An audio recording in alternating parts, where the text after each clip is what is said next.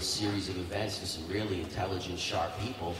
But what tripped me out was the audiences, because usually I don't see developed audiences. I see so much investor-based audience. And it blew my mind because I expected it Humboldt. But man, I went to Maine and I was like, wow, there's a real culture bubbling.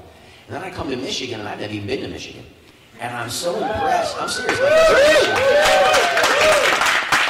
And I couldn't believe, it wasn't the quality that turned out, meaning numbers, it was the quality of the people who turned out.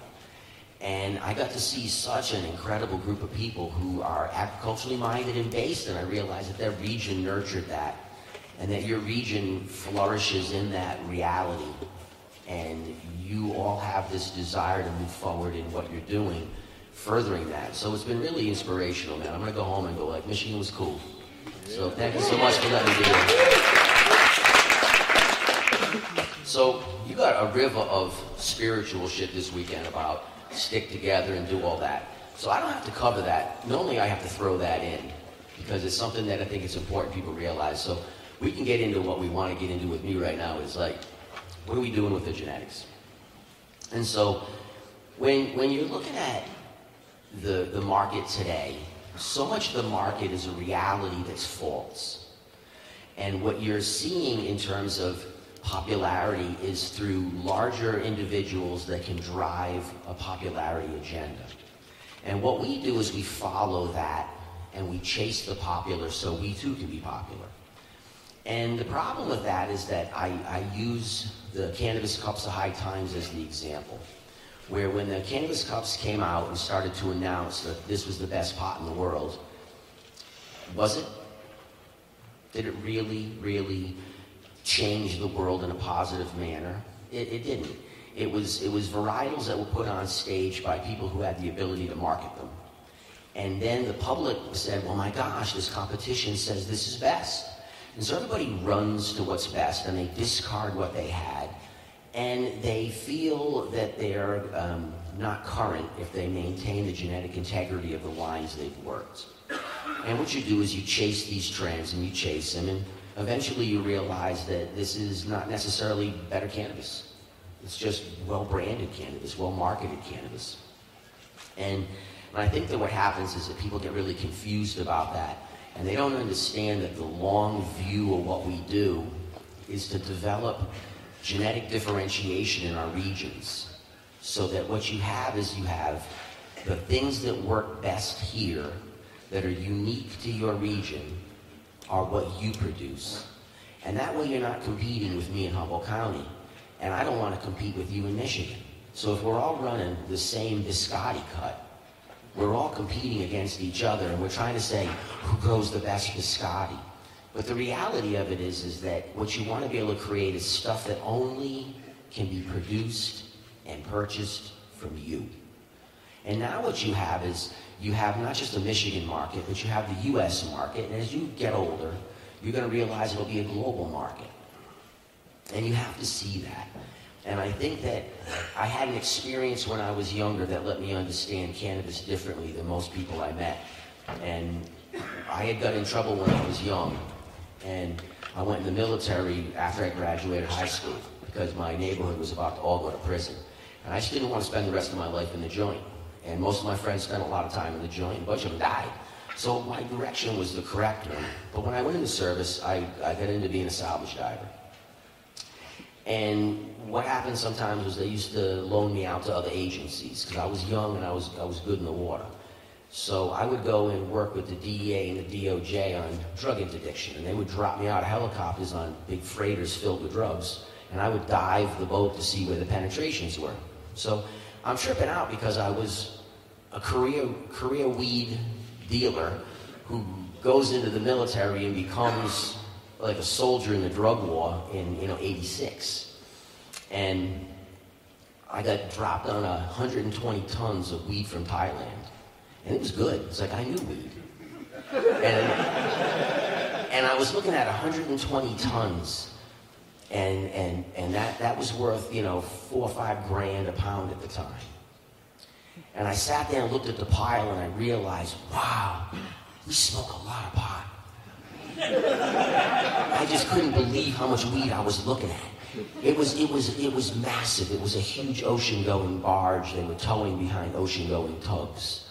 It was so big, there was no hiding this shit. The whole boat was nothing but bales of dope.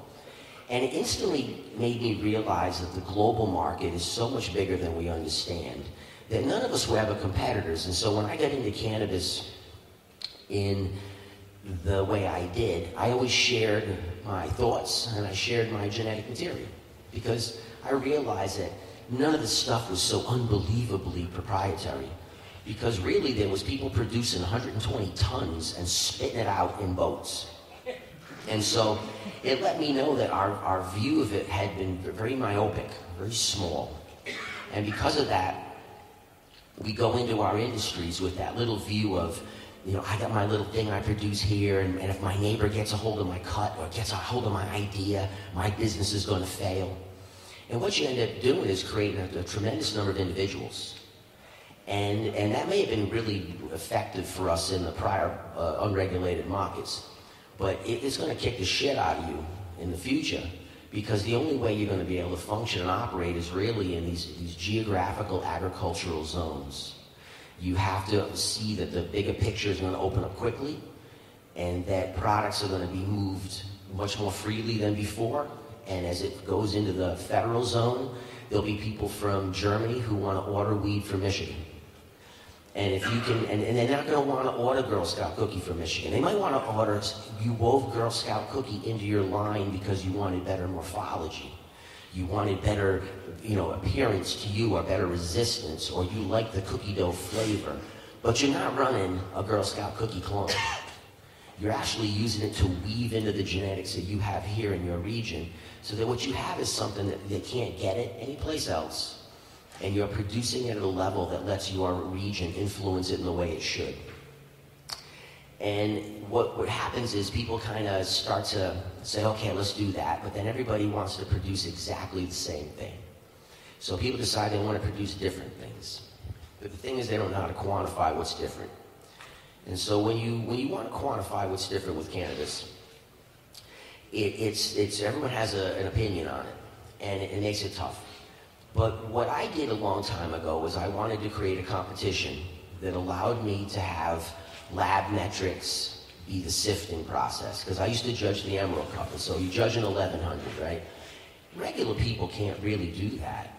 They just can't. I mean, the quantity of smoking you have to do in the course of a month to burn 1,000 samples is frightening. And it's like a job, like it's a straight job. And I don't do it to smoke the weed. I do it to smoke the weed to see what the region produced throughout the course of a year. So every year I get to play with the cup. It lets me see California's harvest on a bigger picture than normal. I get to see the whole state. And I get to note in my notebook production methodologies that I think shine because I start to identify input similarities.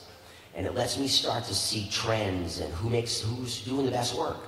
So it gives you this incredible amount of information, but for an average judge to come in and judge cannabis, it's impossible to judge that many. So I figured 16 was good for 6 hours.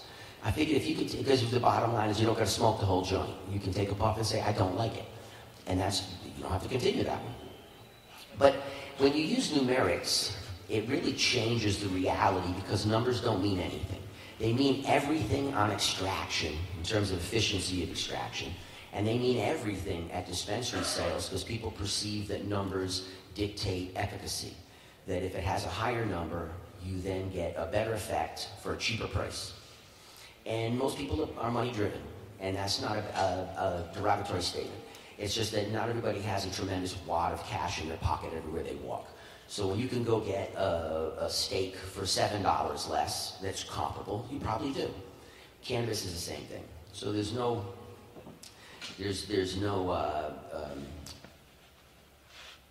reality to the numerics, but it is perception, because the labs, when they came out, didn't come with education to the public.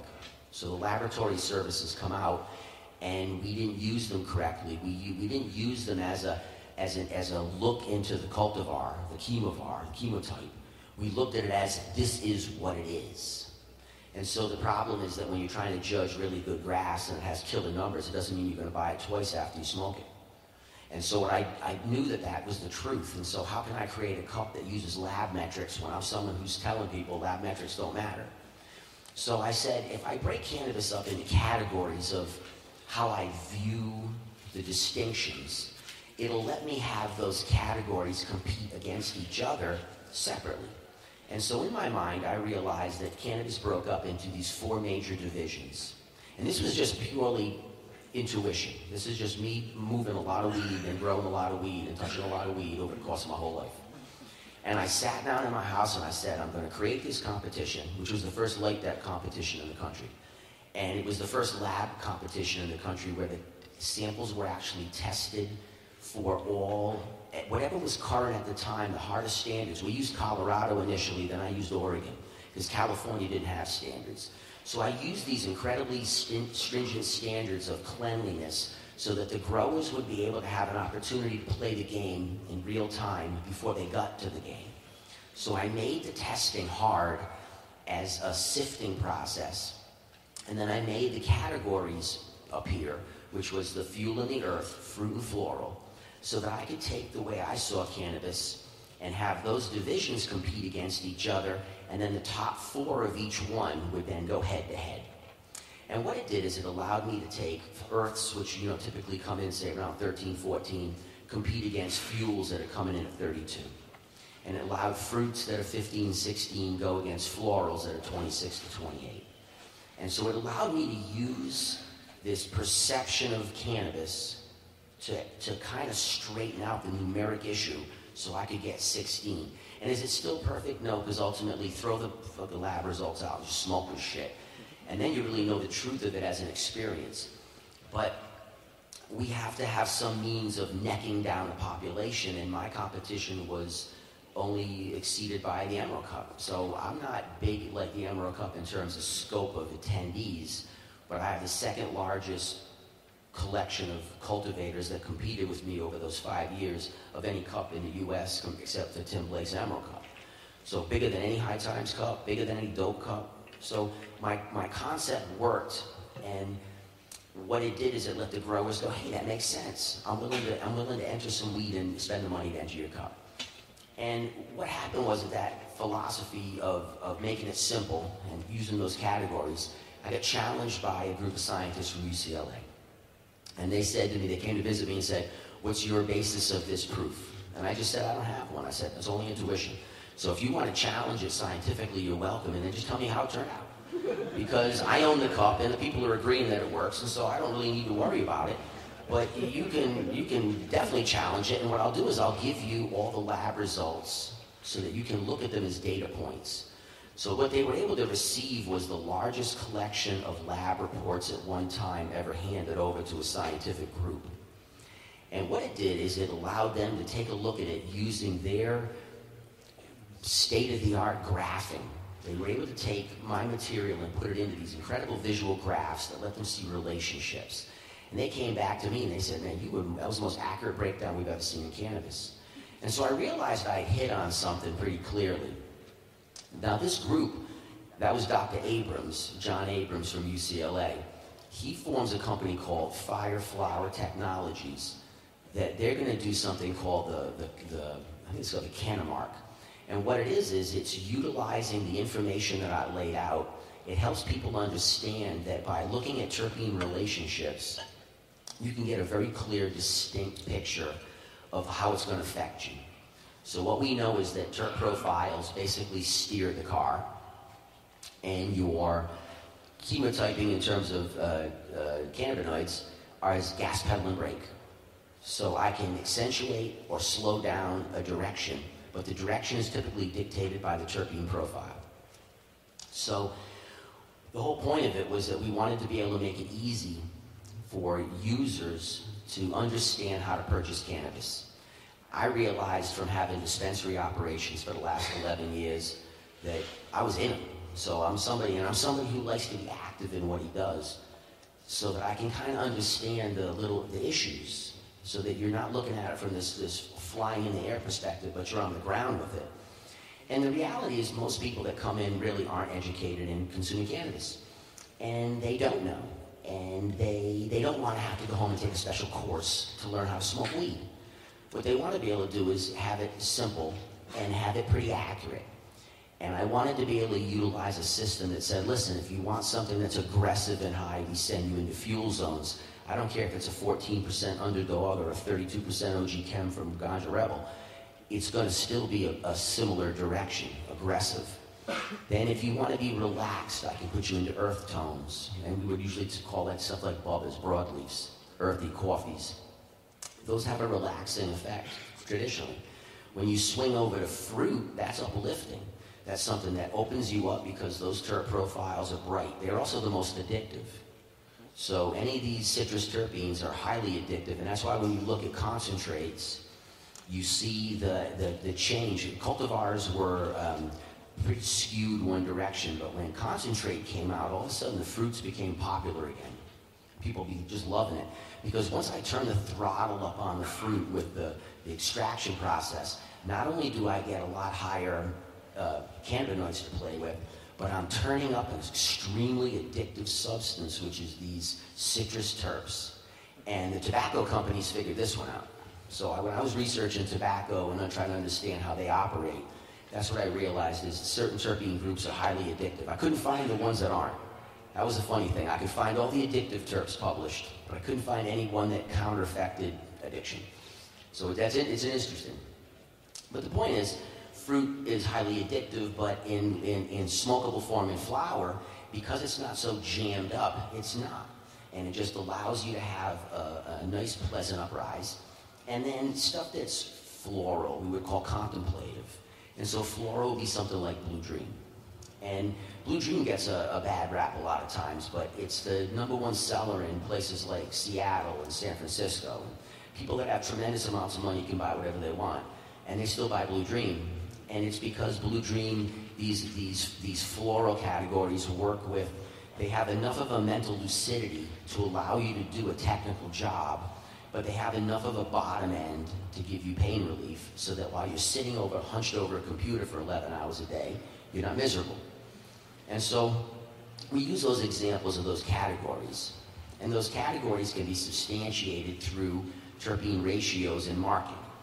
A Swiss group came out and a Swiss scientist said, look, we discovered cannabis breaks up into 4 categories. And it was basically limonene, myrcene, carotene, and terpinolene. And so if you take a look at those varieties, those 4 categories, you can kind of see where these components would match. The thing with terp profiles is that they're misleading because just because you have a major terp, it doesn't mean that the variety is going to only go that direction because the minors influence it so much. And even when you do varietals where you're messing around with inputs and you're seeing changes in terp profiles, a lot of times the base varietal doesn't change dramatically. And so the complexity of the organism itself is greater than these little pieces. But you can make some really good generalizations that are pretty accurate most of the time. And so the point of this is that you utilize this information, and the part I wanted to throw on was this guy named Dr. Jeff Tarrant, Tarrant.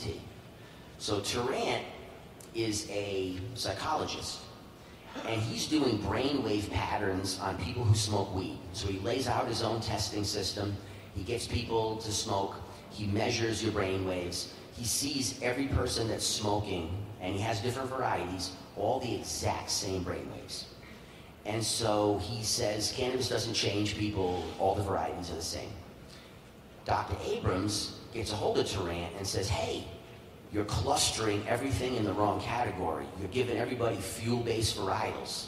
If you swing it over to a fruit or a floral way on the other spectrum, let's see what happens. And the brain waves moved across that screen so clearly that it instantly established a reality that you need to have in what you're doing, because the problem with us as a culture is that we've been diminished for so long that no one wants to listen to us. And so what you have to do is you got to create information that's scientifically accurate so that they can't break you down. And then you make it simple so that the people who you want to really affect, which is your consumer, can utilize it. And so Dr. John Abrams from Fireflower Technologies That's the one that's doing the marketing off the work I did. And he's creating a wonderful system to make it simple. And I have nothing to do with these guys, so this isn't a business pitch. This is just work that I did, that I came up with, that other people saw, validated, and used to build their own direction. But Tarrant's work quantifies this clearly, where you can see the brain waves move clearly from the clusters. So now what you have is you have a proof. And that proof allows you to be able to tell the customers, this is the direction we're going to go. What you need to understand as cultivators is that those directions allow you to realize that people don't really give a shit what OG they're smoking, as long as it's a good one. And so if you want a fuel, find a good fuel that works for you both as the chemovar, which is your chemical composition, and your cultivar, which is the chassis. And when you get the chemovar and the cultivar together, what you have is success as a farmer and a seller. And so you start to build your differentiation in your libraries through these 4 basic categories, because with the categories, and if they touch each other, that's where all the fringe varietals come from. Everything fits within these categories. And it seems broad, but it's pretty simple. If cannabis derives fundamentally from a single source or of very few sources, then really how much base can there be? So if we go back up into it, and we take a look, then we can say, I got you. I need to be able to catch these 4 major markets. And so the 4 major markets move. And you're going to find they move regionally, and they move with cultural shifts. Good song comes out, and people are wanting that fruity, and then someone says, you know, I got the gassy. And you just have to understand the shifts. And what it does is it allows you to build libraries that aren't redundant. Most people I talk to, when I look at what they have for stock, I always ask them, like, why'd you collect it? And they tell me, oh, well, you know, this is this and this is that. And they ask me, well, you know, why'd you collect your stock? And I said, because all my stock makes money. All my stock is proven to sell to people. And they go, well, I'm not about the money. And I said, but money is an indicator of acceptance. And so what I'm saying is that these varietals, for some reason, absolutely attracted people, and they wanted to buy them over and over again. So that means that you're holding material in your hand that was very trendy at a time. It just means it has the base materials. I take a look at those and I figure where they classify, so that I don't start to weigh my library of 20 plants where 17 of them are fuel. I can say, okay, let's diversify within the library. And then where is your desires most? Typically, you're going to have a few more there. So I like earthy coffees and stuff, so I might have a few more earth than I have fruit. But I always have quality fruit, quality floral, quality gas, quality earth. And then as the markets change, you can then increase or decrease the quantity of the varietals you're producing in those categories. You need to make sure you have enough of the categories. People are like, I'm going to produce 22 varieties at my farm, and I'm like, you're insane. In California, you got to pay for these individual batch tests. So the more you start to differentiate in terms of varietals on a farm, the more it costs you to do so. So you get punished for that. So you want to minimize the amount of choices, but you want to make sure that you're covering the spectrum of desirability. So the spectrum of desirability is relatively simple. And what you have to do in your condition generally is realize who's buying your product. So where are you selling it? Does your product end up in blue-collar neighborhoods? Is your product sold to the people in tech areas? Who's buying it? Because that's going to determine what product they want to buy. And when you realize where your end customer is, then you know how to accentuate what you're producing in ratios. So I have four clusters I want to work with, but I might go 75% gas because that's where it's hot. But I have a percentage point of the ones below it, because what it does is it allows you to reach these other markets and give them product from you that lets them then make a decision saying, hey, that was some good product. And then they do word of mouth. They then introduce their friends that they smoke to your product. And the product says, well, that was some good fruit. Do they grow other things? And now you have interest. And then people will start to realize, oh, they grow some good gas too, man. Let's go get some gas from that farm. And the next thing you know, what you're doing is you're grabbing market share. And you have to make sure you have some form of product to enter these different markets so that you're not laid out completely within one zone, because if there's any overproduction or a swing in trend or any change, well, then you're trapped. So you can't really go 25, 25, 25, 25, because there's always going to be a hot market. But your job as a cultivator is to really understand who's purchasing your product, what's the direction they're going, and how do you create the library that you need within those clusters that work. And what you're going to find is that so much of the stuff that was hot in the past is still hot today, because all we're doing is recirculating. So North America has probably the best collection of genetics in the world, by far. And when I look at other countries and they're asking me for genetic consultation, I trip out that nothing is indigenous anymore. All the native varietals from these countries that we mined our stock from are using our stock now, because the commercialization of cannabis drove an awareness of magazine pot, and nobody wanted any of the land varietals. The magazines drove morphological choices, where we suddenly started to see indoor. I remember when indoor couldn't sell. I tell this to people. I said, I don't want to hear this shit that outdoor doesn't sell. I remember when indoor couldn't sell, because people didn't go, what's that little tiny bag? That's not pot. I remember when perp couldn't sell. Who wants that dark weed? And it was because it was a new thing. And so the pendulum swings. It never stays pinned to one direction. And so the magazines pushed morphological imagery based off of indoor technology. And it was because you could constantly sell people indoor equipment and indoor fertilizers. But outdoors, basically, I can't really sell you the sun. And once you build your soil, you're not really putting a lot of inputs into it. And so that wasn't marketable. So if you go back and look at the evolution of indoor cultivation, it was driven through magazines, and you look at the picture, flip the page, there's the ad. Well, that convinced everyone that this was the right route. And so all these incredible varieties around the world got wiped out, and we're holding a lot of these gene pools here. We have better grass. And we actually have a phenomenal climate across the United States to cover an unbelievable assortment. And once you kind of understand this, you go, whoa, we're really a global producer. So people are saying they're going to want, cheap pot from Colombia. Yeah, in the mid-market. So we're not the ones that have to be afraid of Colombian weed. The bigger companies sure the hell do. If you're a concentrate guy and you're pumping up biomass, you better be afraid, because they're going to come at you aggressively hard. But they're not going to be able to produce what we want, and they're not going to grow long cycle killer sativas like we fantasize about, because they're basically gone. And so only in little tiny pockets does the microcraft exist in those countries too. So in your situation, my situation, East Coast craft situation, it's to take a look and realize, what do you have that's been run in your area that's unique, that isn't just an Instagram cut? Because Instagram pot looks really nice, but you don't want to smoke it twice. But most people are really running their shit off Instagram. And they're using social media as this incredible marketing tool, because there's an anonymity to it. And so for everybody in the black market, everybody that was in a little more, I gotta kind of hide, but I can get online with a call name, Giant Buds, and people can see my stuff, and then I can do business. And the problem is that there's no connection to the people in that. There's no reality.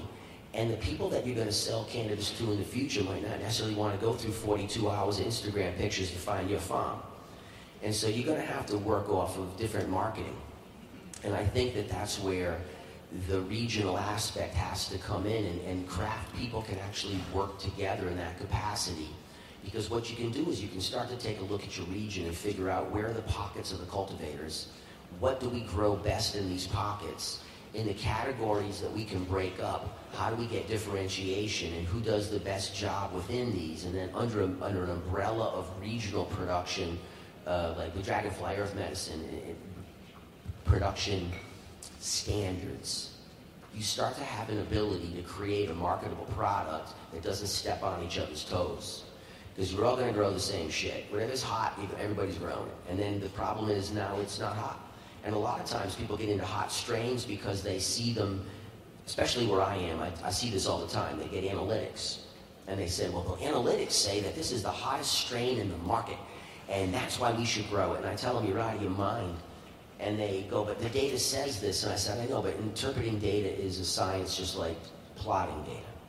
And the interpretation of data says that some companies are so big that they can stuff the shelves of stores with the things they had to grow. It doesn't mean that the people wanted to buy them. It's just that's the only choice that people had.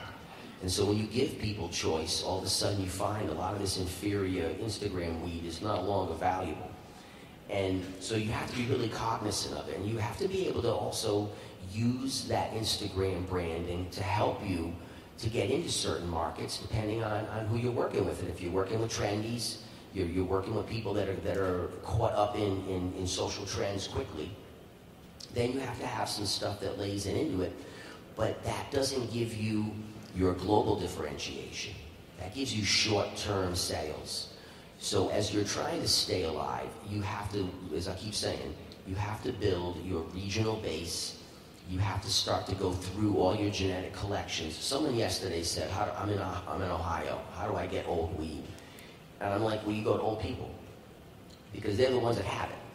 And they have varietals that are the building blocks of today, but they're different enough that allow you to be able to take that material and weave it into something that you want now, and have that old material be formed to build lines that you can work with as you go forward, so that you start to have the ability to create stuff that is absolutely yours.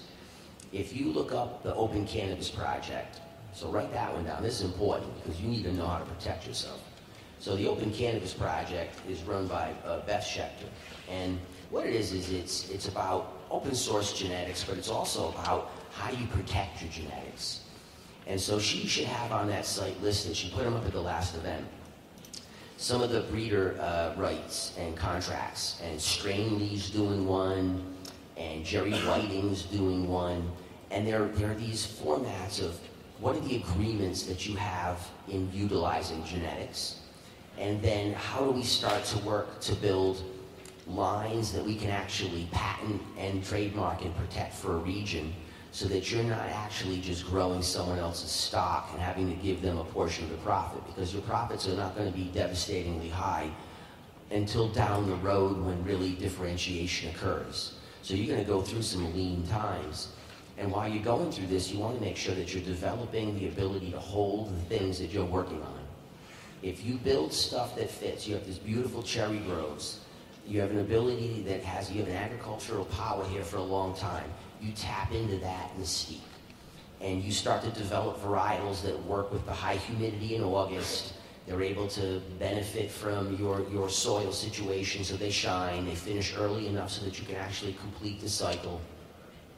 When you get stuff that's stabilized, that works like that, that's powerful. That is your brand. That is the variety you use. And if you look at wine, the inputs from the direction, the location, they can use similar grapes. And some regions only allow you to use specific grapes. So if you're in Champagne, you only have 4 grape choices. So the whole region only works off of 4 grapes.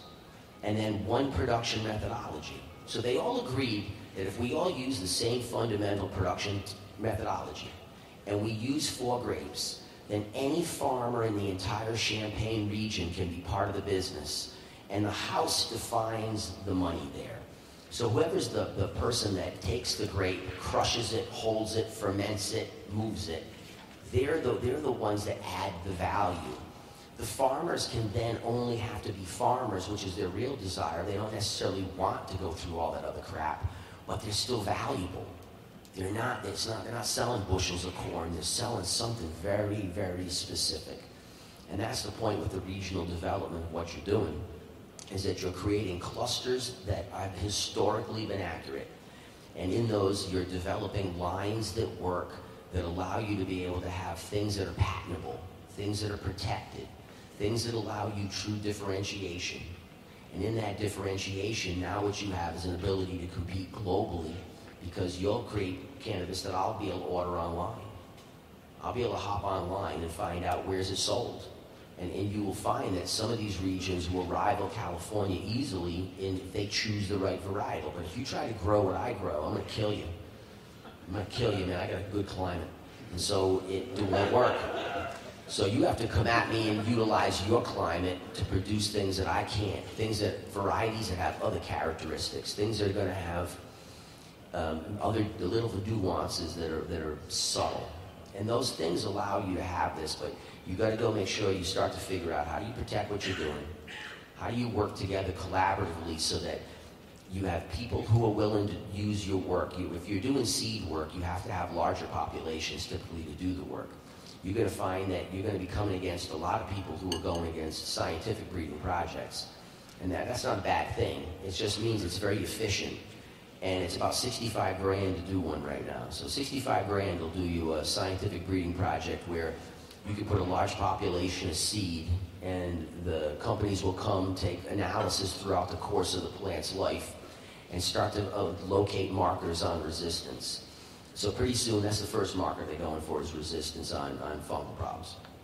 So once they start wiping that issue out, all of a sudden they're able to select cultivar lines that you can't use because you didn't select it. So it's hard for each individual to throw $65,000. So what I recommend is you get together in regional clusters because your needs will be similar. If they're on top of the mountain and you're in a valley, don't combine resources because you're going to have two different needs. Two radically different cultivars are going to have to be used in those locations. But if you're in similar geography and similar need, then you can start to work and develop these lines. If you have old material that you are trying to mine that's pathogenically screwed up, you can, for 7 to 10 grand, you can do a full tissue scrub. And all you're doing is you're going into the material and you're outgrowing the pathogenic issue, and then you're propagating it. That's called meristem prop. And then you go into nodal prop to replicate it. Well, if 10 of you get together to do it, then it only costs you $700. And the difference between a tissue culture plant and any other clone that had any kind of contamination is so dramatic it blows your mind when you see it. I'm scrubbing all this old stock that I thought I understood, and I really realized I didn't understand it. And there's this woman named Eleanor Kuntz, and she's brilliant. She's a brilliant woman. I'm not sure what her degree is in, but man, she's sharp as a razor. She's doing the arboreum. And what the arboreums are is you'll have one here. Those are the books where you press the plants to show really what is the shape of the plant for marking it. So we can mark it genomically, and we can mark it morphologically through visual. These markings help standardize what is yours and what is not, and what comes from here and what doesn't. And what we found was that so much of the plant material had incorrect morphological characteristics because it was carrying the virus or it was carrying fungal issues. And so when you tissue scrub it, all of a sudden you see leaf morphology change. You see branching morphology change. You see changes that you just didn't expect, and you're like, wow, I've been looking at an inhibited plant for a long time and just didn't know it. It only costs, it's under $200 to do an analysis to find out what's in your plant. So any of these labs that are agricultural labs, find one local that does ag testing for any product, send them cannabis sample. That doesn't make a difference. They're just going to identify, is a fusarium present? Is there a virus present? That's all you care about. If there's nothing present, you do not need to do any kind of meristem scrubbing. So if the plant has no issues, you don't need to scrub it.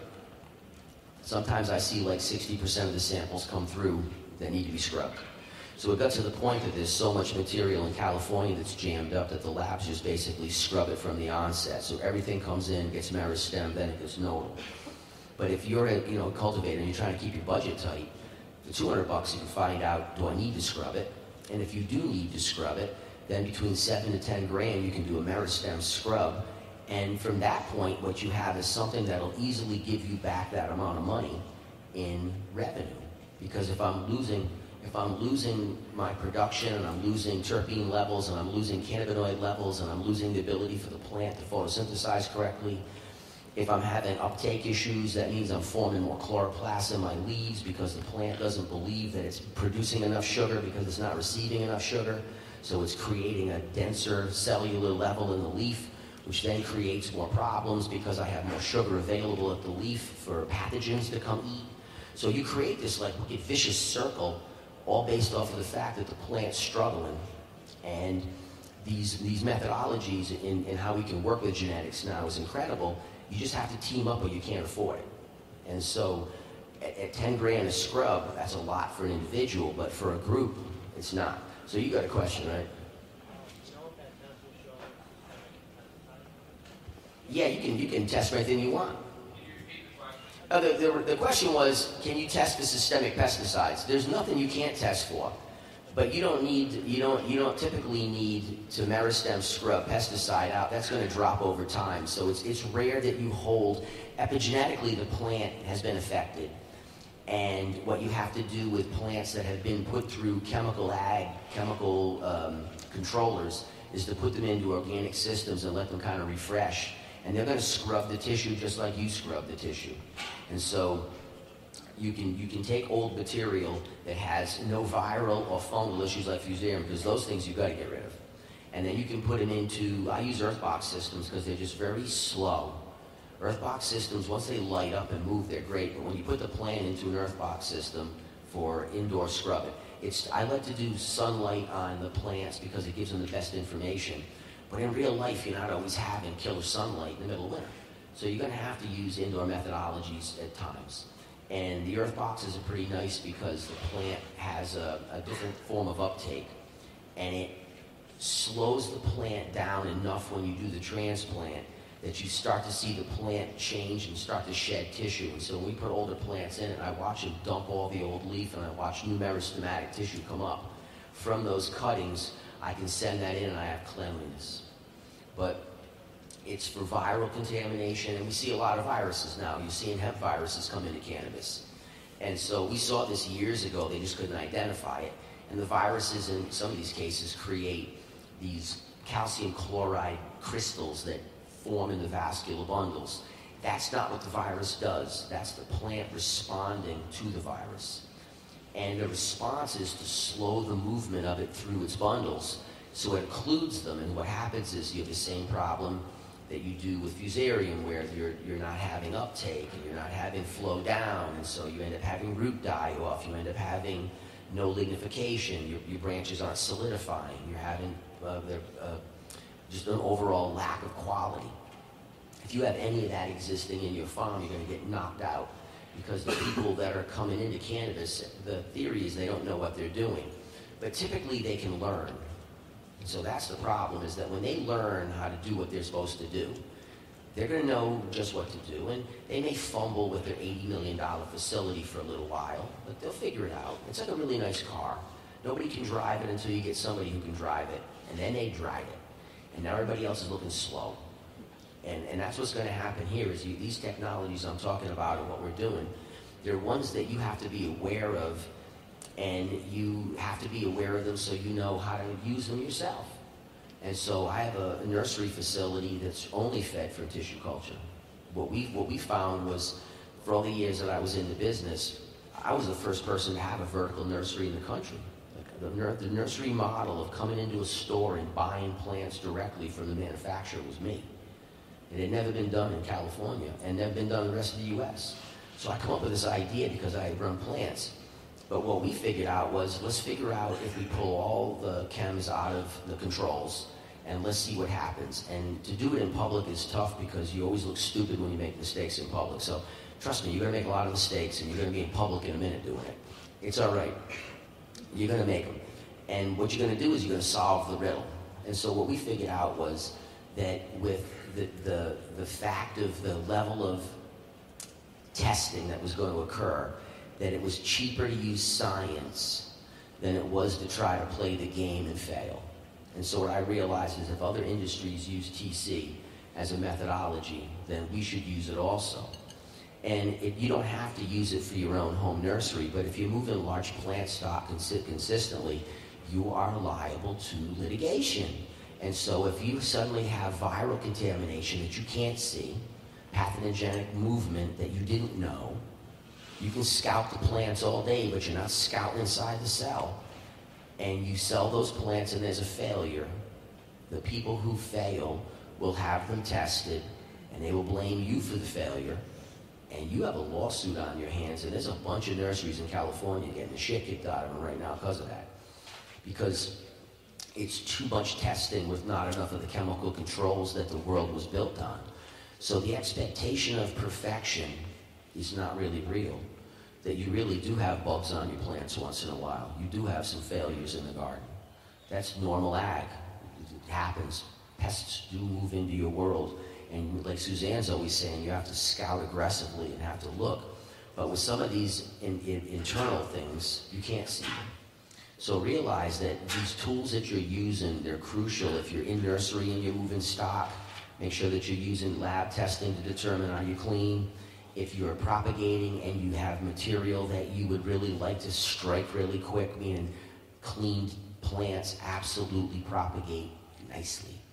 They grow better. They're more uniform. All of these things are the tools that you're going to have to go against in competition. And you don't have to compete against these people directly because they have a different market than you. They want to be in these mid-markets. And what people don't realize is that a lot of these major companies are buying up craft farms right now. And they're not buying them so they can convert them into salt factories. It's the opposite. They're buying them so they can have differentiation in the market themselves. They can have their mega line, and then they can have their craft line. And when they come into your neighborhood and do that, it's actually not a bad thing because they're going to do branding for you. They moved into your neighborhood for a reason, and they believe that you have a market value and that you have production value. But the problem is they're going to be taking properties from your friends who can't compete. So you're going to see a loss of people around you, which is going to kind of freak you out. You're going to be surprised. Look around the room and you're going to be like, whoa, how many are you going to be left? Like when I went to dive school, there was this many people that walked in the building.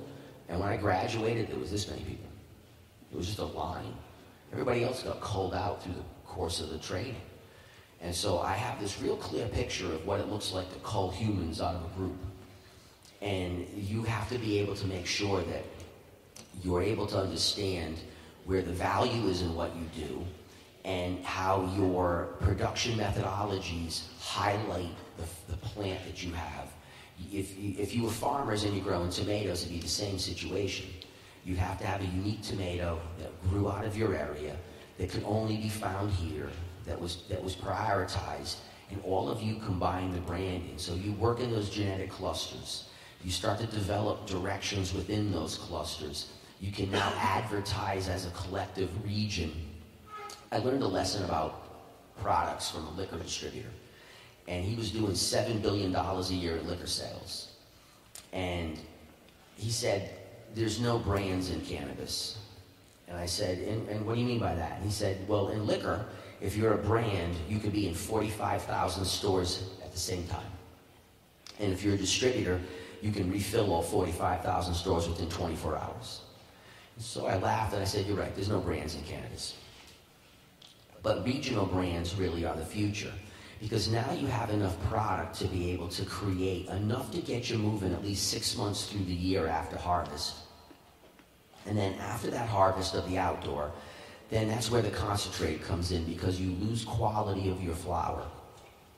What you have to work with as you're going through this maze to get to success is that within the clusters, you have to be able to realize that some of the things you're developing aren't ready for consumption yet because they don't have the simplicity of trimming, they don't have the holdability in the way it's packaged.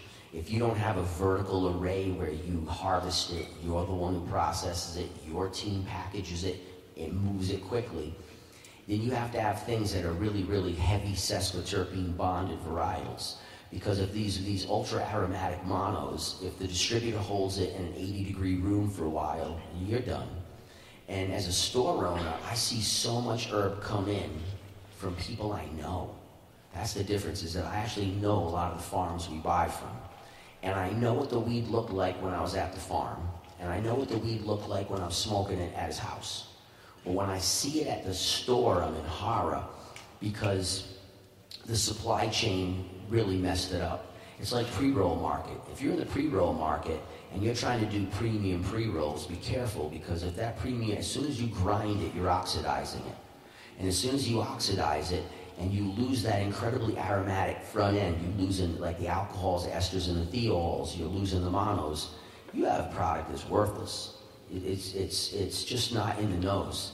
And we want to shift into heavier bonded terps if you go in that direction. What do you got? So, do you think there's sesquiterpene varieties in all four categories then? In the fuel, the earth, the fruit, and the floral? Can you find sesquiterpene? Yes, in any one of those categories, because what you would do is you would say, let's go into the floral, and you sit down with a group of you, and you burn it and say, it lost its flavor 2 puffs into the joint.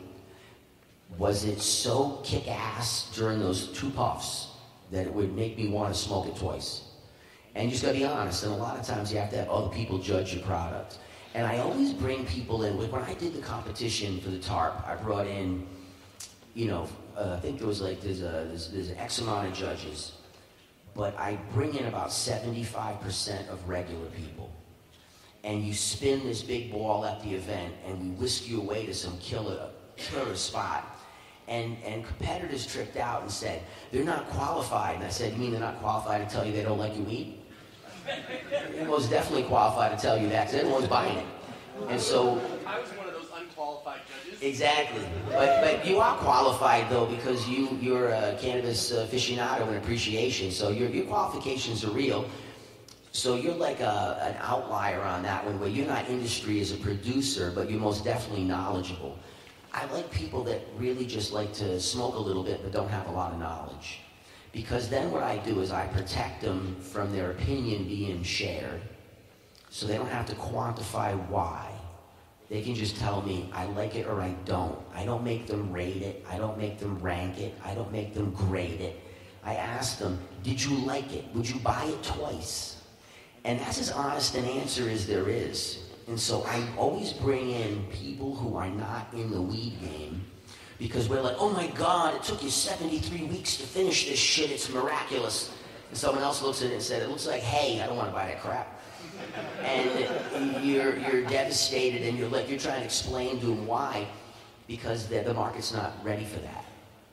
And when we start to have better supply chain management, when we start to have better control of the handling of the product, within those categories, you'll be able to start to find more refined and delicate profiles that we can then really hold. Things aren't meant for the market today because it makes you look bad. It really does. I see people trying to shoehorn stuff all the time. Remember when sour was hot and everybody's trying to grow sour, and I'm like, bro, your yard isn't meant for it. If you can't take that shit out to November, it won't work. And they're like, no, it's what's hot. And I'm like, no, half-done pot is never hot. And people just don't understand that you can't ride those waves. You can't ride those trends if they don't apply to you. And so you have to understand your position in time of where you're at. And you have to realize that as the knowledge increases, we'll see this radical change in numerics and how we perceive them. And we'll start to see an appreciation for a lot more material, where you'll be able to start bringing in really way more balanced chemotypes. So you'll see the CBD revolution's on, but mostly it's because people were able to find a loophole in the system through hemp to get oral suspension CBD delivered. Well, the FDA just took that right out of the game. So you're not eating CBD anymore. It's already off the shelf in California. The FDA is busy. And so they're sweeping it, and they'll take oral suspension CBD and make it go through the cannabis regulations. It gives them duality of licensing. It gives them a lot higher taxes. The real money in hemp wasn't in any other product but oral suspension. So the most valuable product that you could make with hemp, previously, has been removed from that range. So what it does, it allows you under cannabis licensing not to have to worry about this point number and say, oh, I'm going to exceed my numbers. What it does, it lets you start finding balanced chemotypes again. And you're going to be surprised at what you're going to see come forward, because so many of the new people are unable to function at the higher levels. And I don't believe the propaganda so much, but I definitely see a tremendous amount of people who aren't from the heavy consumption world toxified on heavy weed, where they really are having emotional problems. They really are having anxiety issues, because it's like having somebody who doesn't drink and you're giving them shots of moonshine. You don't introduce people like that. And these people don't have the same tolerances, and they also have different desires of what they want from the experience. And so the categories, in terms of how we perceive them, don't change. The chemotypes within them in terms of cannabinoids do, and the ratios do. And so if you just see these pictures and you're always unaware of the fact that nothing really leaves those categories, because that is the categories when you look at it. If you take all the categories and you lay them out, and you lay all the varieties we know, they lay along this line in a pattern that's mind-bending. And so once I started to see it, I realized that we can use that tool and then we adjust as the trends change in terms of what we're producing. What do you got?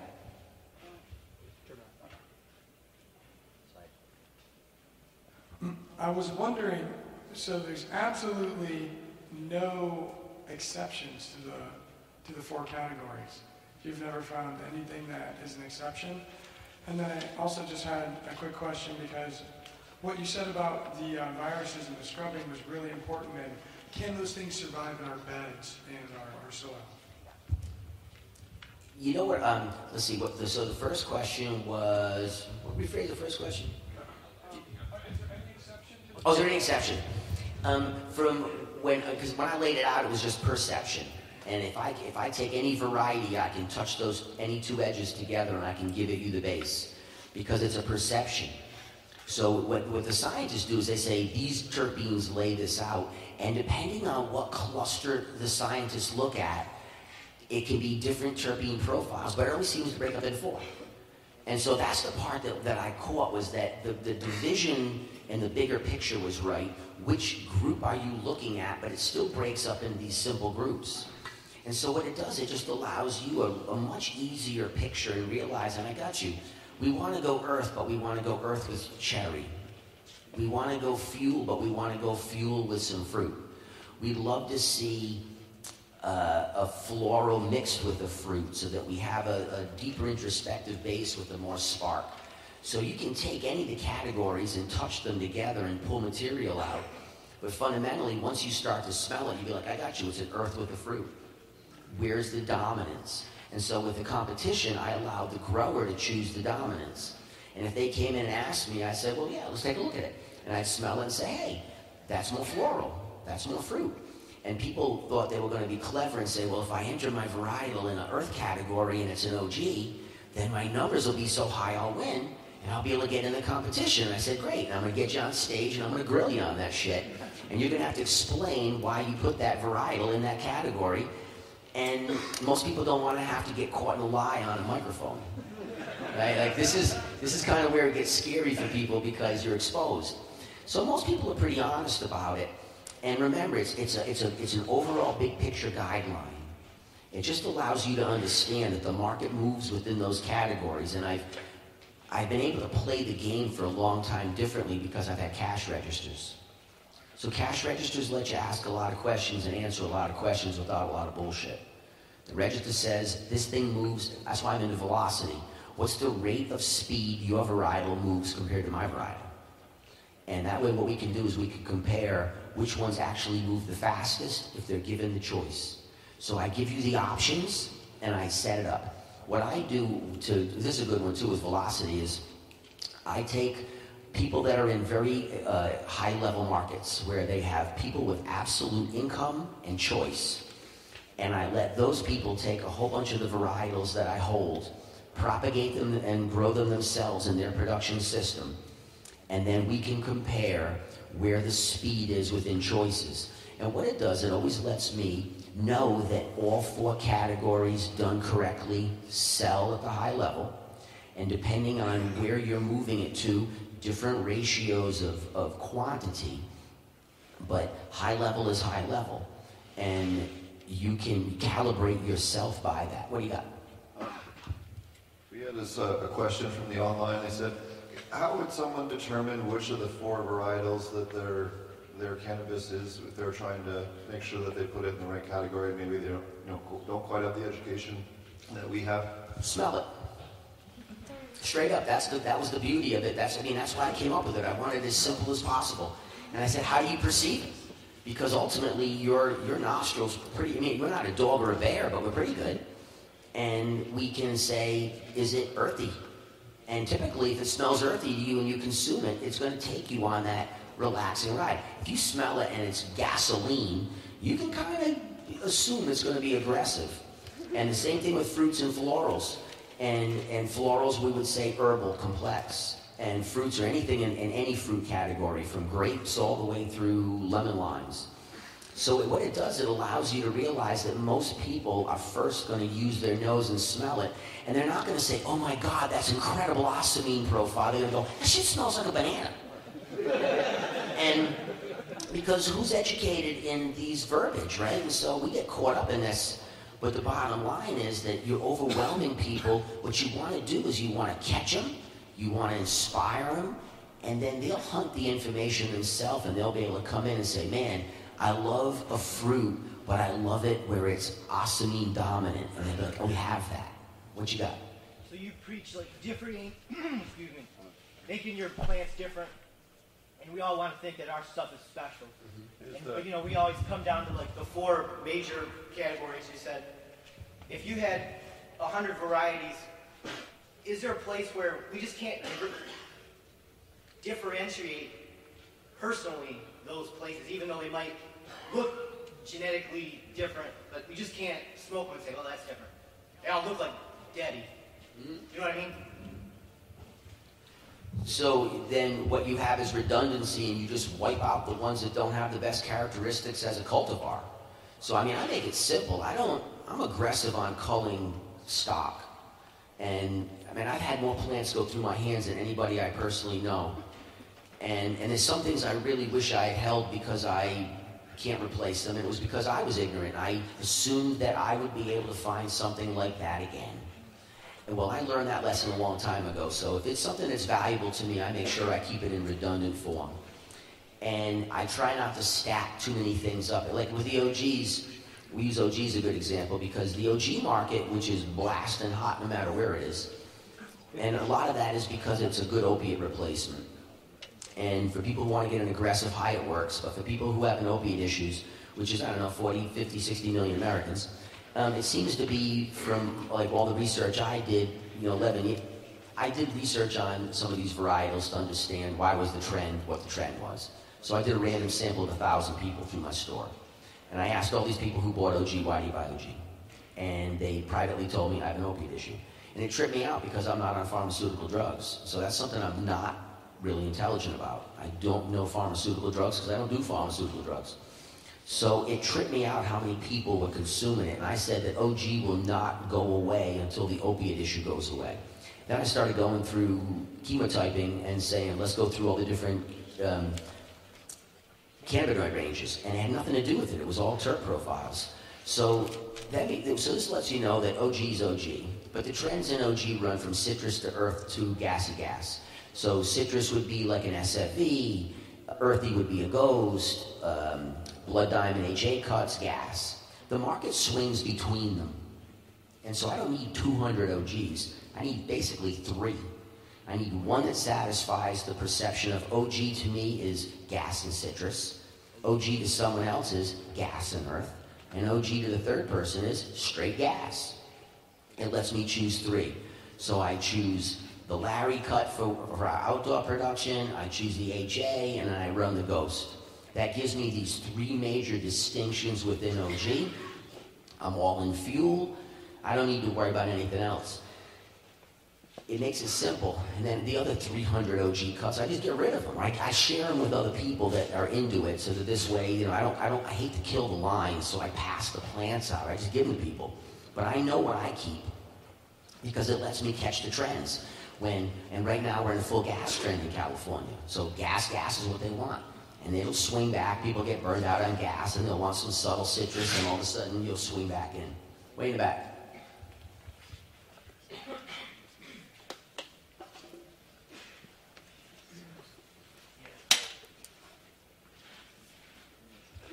Giant bubblegum thing on the end of the seat. It's hysterical. He's got a green one down the other end. So, yeah, this is all new to me as far as the 4 profiles. And, okay, I can see where the floral, you can have different kinds of flowers, and then the fruity, you got all the different kind of fruits. I'm having a hard time trying to distinguish different earths and the different fuels. I mean, they seem like there's only so many, you got a fuel thing. How many fuels are there? How many smells of earth are there? I mean, is it a 4-inch floor smell? I mean, what is their earth? I just wanted you to maybe go into the distinction between fuel and earth. Fuel is gas. It's pretty clear when you're. And the thing about it is there doesn't have to be too many fuels. Nowadays, it's basically chem-derived. And so but that is not the origin of gas, because we had gassy grass that was coming out in different morphology that had nothing to do with chem lines. We're connected to chem that had that tone. Chem releases some incredible cannabis into the world, and that's where the predominant direction is flowing through, but it's not the origin of it in cannabis. These things have always been present. And so I think that when you're defining it, it's easy. It smells earthy. Earthy in what way? Like a dirty floor. It smells earthy like what? Like earthy coffee. It smells like rotting wood. Gas smells like, man, that's kerosene. No, that's gasoline. No, that's diesel fuel. You differentiate it in that way because the people that you're trying to sell the product to, you're not going to be able to say to them, hey, this little subtle bit of humulene has changed your earthy profile. And they're like, what's humulene? Unless they're brewing beer, they don't know. And so what I recommend is to not simplify what you do, but to simplify your ability to quantify what you're doing so that the people who go to buy your products have some very clear imagery of what they're buying. You make it easy. When people ask me, I want to build a nursery and I want to create a library, how do I do that? I tell them, you break up it in 4 divisions. You have killer shit in these 4 zones. People will buy your product if they're doing it in all 4 areas. You don't look for a name brand. You're not looking for, I got Girl Scout cookie. Well, which one you got? Because there's about 7,000 of them right now. You got the cookie that does what you want it to do, which means it grows on your property, and it gives the people what they want, which is a heavy cookie dough, earthy base, with a little slight bit of gas, and it has a visual complexity that makes them say, ooh, I recognize that. And so it doesn't have to be this certain cut. Certain times that certain cut is the one you want, but for a lot of people it might not be right for you and where you're growing it. And so that's why the categories work really well, because it allows you to realize that you don't have to shoehorn a cutting into what you're doing. And even with like lines that you're working with, Gene, I love Mean Gene's work, right? Because Gene only works so many different parental stock lines. But because he has an ability to paint and move the picture, he does. So when you get into some of this stuff, that's like the line vines, the sky colors, you're going to get gas and citrus. You're going to get some lime flavor coupled up with gas. Which cutting, I don't know, which ones work for you on your property. If you work the seed lines, they're all pretty consistent in that area. And that's what you're trying to do in your region, is to create in these categories lines that work for you that are different than the lines that work for me where I am. And you're going to pick stuff that's going to have quality. What you have to do, though, is whoever's the best seller of the product that you know, let them tell you if it's quality. Let them be honest. And then get a couple of people who don't deal at all and say, would you buy it twice? We get it, we fall in love with our breeding work, and we fall in love with our plant because this is the plant that bought my house. This is the plant that put my kid through school.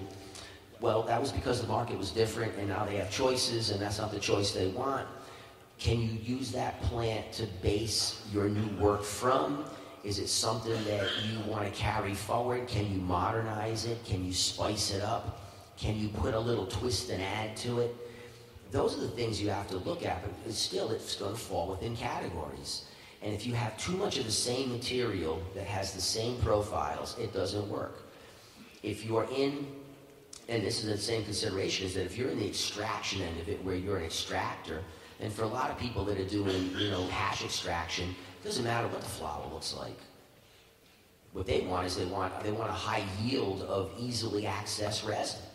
And if you're going after morphologically solid flower, that's not really the one that sheds the resin the most. You have to beat it up a lot, so you end up getting a lot of plant material. So you have to define who you are, what you do. And for an example, like for me, this year in California, with the mess that's going on and the lack of stores and they're gonna put the regulations through to allow these farms to produce. You're gonna see so much herb come out, it's gonna be crazy on flour. I'm probably going after crude. And someone goes, why would you do that? And I said, because my farm needs to make enough money to survive another year. And what that does, it allows me to stay in business, continue building soil, continue working on my genetic lines, so that when we start to clean up the system, we can actually start to build what I'm talking about. So there's a short term of you need to survive, and then there's a long term on how do you build brand identity and how do you build genetic identity, because your brand is built off of the quality of the experience coming from that cannabis. And if we're all using, I use the same example all the time, if we're all growing the same shit, why? Because now we're in competition. I'm gonna get Girl Scout cookie from who? Let it get it from the guys who cook cookie. But the people that are in your situation, these areas that have agricultural ability, and people that are cultivators that have the desire to cultivate at a higher level of standard, what you end up having is true branding. And if you look at any product, there's a differential in value, and every product made has low-end entry point and high-end. The thing with our situation is that when it goes global, you'll make the high-end money. But in the meantime, you're going to be competing with the mid-market, because as people start dropping prices and it looks pretty good, they're going to check it out. When people talk about pricing, man, Oregon is where you need to look, because that's $8 an eighth, $40 an ounce at the store. And someone goes, oh, it's crap. And I'm like, really? Because you went there and bought some. Because I did. I went there and bought a bunch of it just so I could see what it was like to go buy so much pot it filled a shopping bag for $150. Because every store I went to was buy 2, get 4 free. Just buy something and we'll give you anything, because there's so much herb, we need to give this shit away. And everyone's like, it's because it's low quality. I'm like, I'm telling you, it's not. It's going through the testing process, so we know it's not chemically contaminated. And the farmers there care just like you do. They're not a bunch of hackers. They're historical farmers too. They're just in a market where an $8 eighth of Dog Walker OG, which is a hard to get cut, that is really nice, is $8 an eighth, $40 an ounce at the store.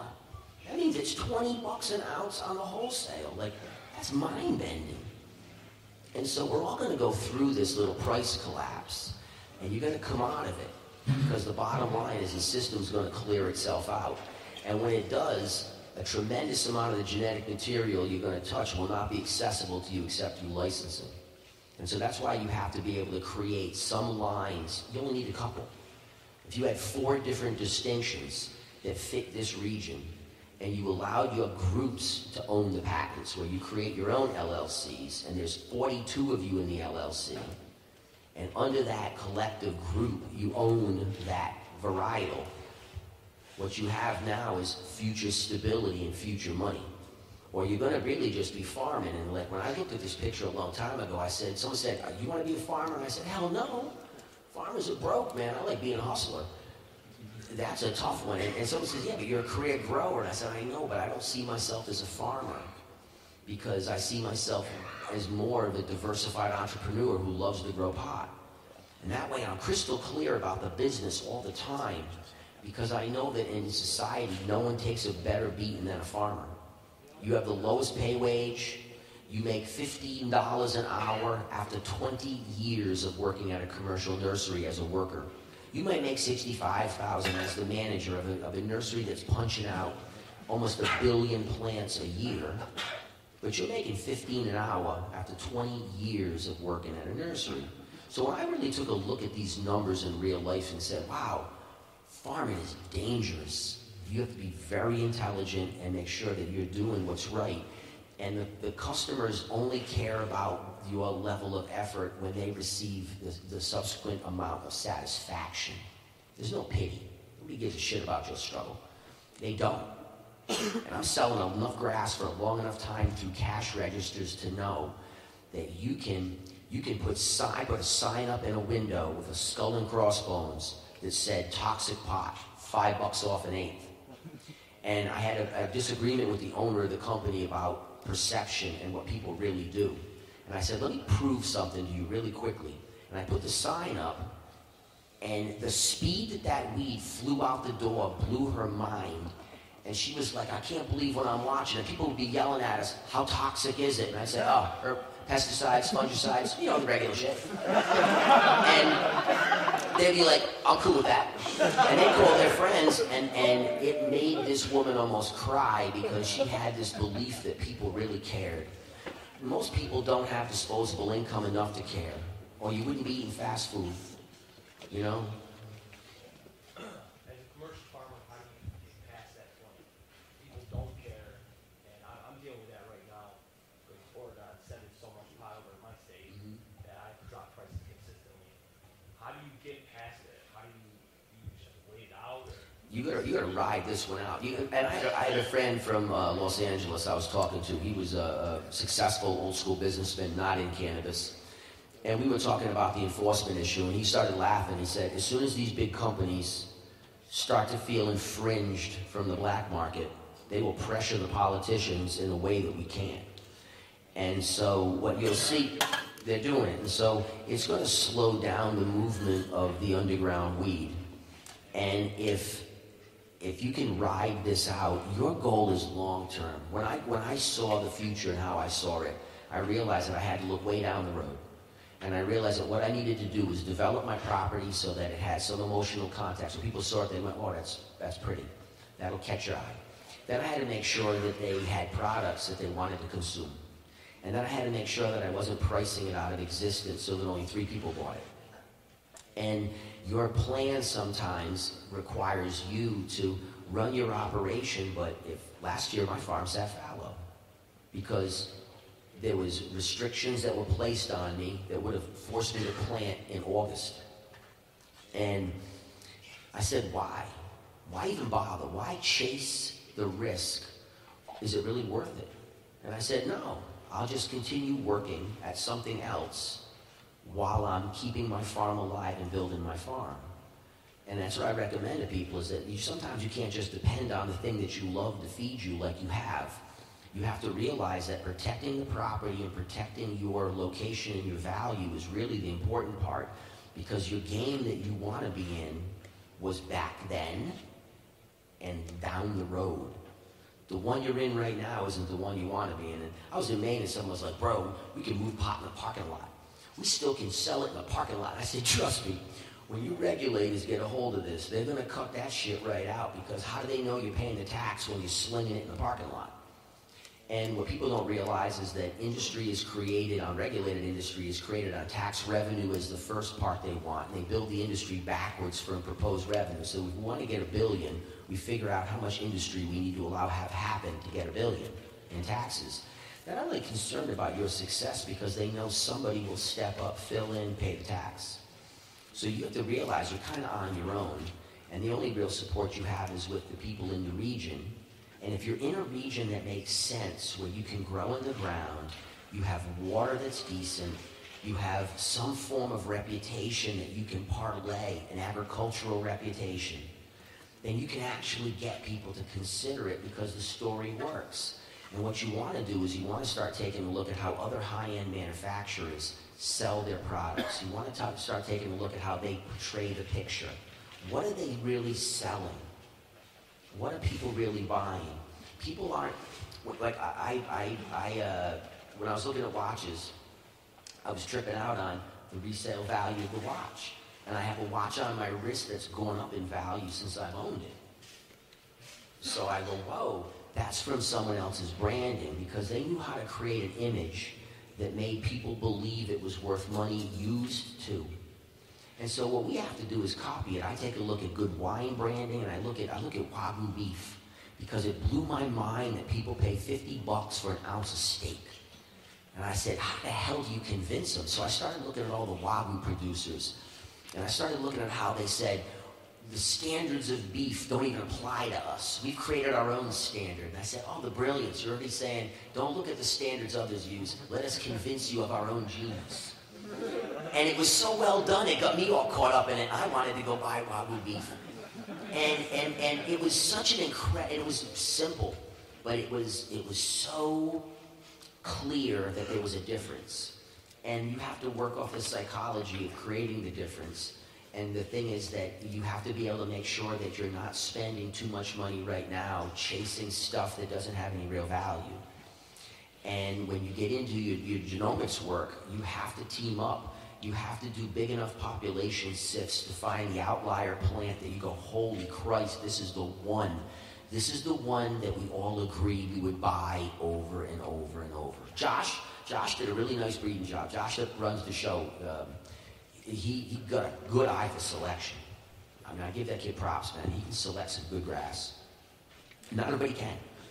And so he brought me this plant. He said, man, I selected this out of a tremendous number of plants. It's not his favorite plant because he prefers a different profile, but it is a cornucopia of a fruit salad. It's got so much crap going on in it, and it's like syrup in your mouth. And I said, oh my God, for the fruit category, for people who like those types, that's an incredible varietal. So he gave it to me so that I could share it with other farmers. So instead of him just saying, hey, this is just for me alone, I'm going to give it to other farmers, which is other craft groups like this, because you're part of a global community. We don't really realize it because we've all been living in our own little mini worlds. Humboldt County, man, we were the worst. We thought we were like kings on planet Earth because we had such killer lives. And then all of a sudden that changed and we realized, holy shit. And for me to travel around the world and see all these groups makes us realize that our population is small, but it's real. And within that population, we create that as a global branding. We start to develop material that's unique to our regions, that fits within known categories to make it easy for you to have no redundancy. So you're not overloading a single level. The same products come out, but enough differentiation that showcase, and then you work with your groups so that the farm has enough product to produce, and you fill the void. You don't have to go buy more farmland to keep producing. You can work your farmland. The French model works good, and I got friends that say that's how we should adopt it, but there's no way in hell they're going to allow any farmer to have that much value like they did in France. If they did that today in France, you wouldn't have those appellations the same way. They didn't know the value that was going to take place, I think, over time. So we're in a little different situation, but the realization that your zone, all of you could be producing the same cannabis and you would not be competing with each other because really down the road, it will be moving into a much bigger basket. So you got a question? Yeah, there's a couple questions. It seems like coming around here, we'll pass the mic from person to person. But, you know, if you wouldn't mind Kevin, digging in a little more there, you know, you're saying in creating this collective regional, you know, genetic multiple profile, can you go a little more in detail about how you set up those contracts? Because I worry that, you know, when putting up that kind of money, say for a scrub, and you want to clean a genetic and then share it amongst a group, you know, people get burned a lot, and then puts that, you know, bitter taste. How have you guys maintained that respect and that trust amongst each other when putting up that kind of money, and, you know, without having to get lawyers involved, you know, too much, right? Because lawyers have to look at the document. How do we do that? You always get a lawyer involved. You're really clear about this shit that we can be cool, but if you're involved with me in business and you're part of a corporation, then typically you have an ear that could inherit your position. You just don't die and you lose your position in the corporation. So the next thing you know, you have new people in the corp that might not have started the corp, and they have different values than you. So you have to lay anything contractual that involves long-term plans. You get a common lawyer to sit down and they craft the contract and you all find out what's equitable and fair. To me, that's the only way to do this. You have these incredible options on how you can function, and there's guidelines to help you understand to what level of protection you need. But anything that involves money, business, and more than you, get a contract, get a lawyer. It has to. You have to protect yourself. Because the problem is that sometimes you'll see people who you really love and they change. And sometimes you change and you're like, you know what, I want to get out of the project. I'm done. I'm having health issues. I no longer want to be part of the farming. I can't physically do it. And so they're going to leave. What do they leave with? How is the genetics disseminated? Who's in control of the material? So this way what you have is you have the ability to hold this stuff in some capacity that protects all of you. And you have to have those contingencies. It's why you create wills. Because I know that your brother was a great guy, but boy, when the money hit the table, man, he hit the table too. And everyone's in horror all the time on who screwed who, but just accept that it happens. And when you create the contracts and the pieces, it gives you at least some protection, and it allows you to be able to have a little level of surety where you can invest a little more. And I don't mean with finances, but with yourself. Okay, what do you got? My question is about doing plant sifts with genomic testing and early veg to find outliers in these 4 categories. You can do it for, what I found though is that like early terp testing is kind of like early CBD testing. It doesn't seem to hold as constant throughout, but I can definitely do it for THC varietals.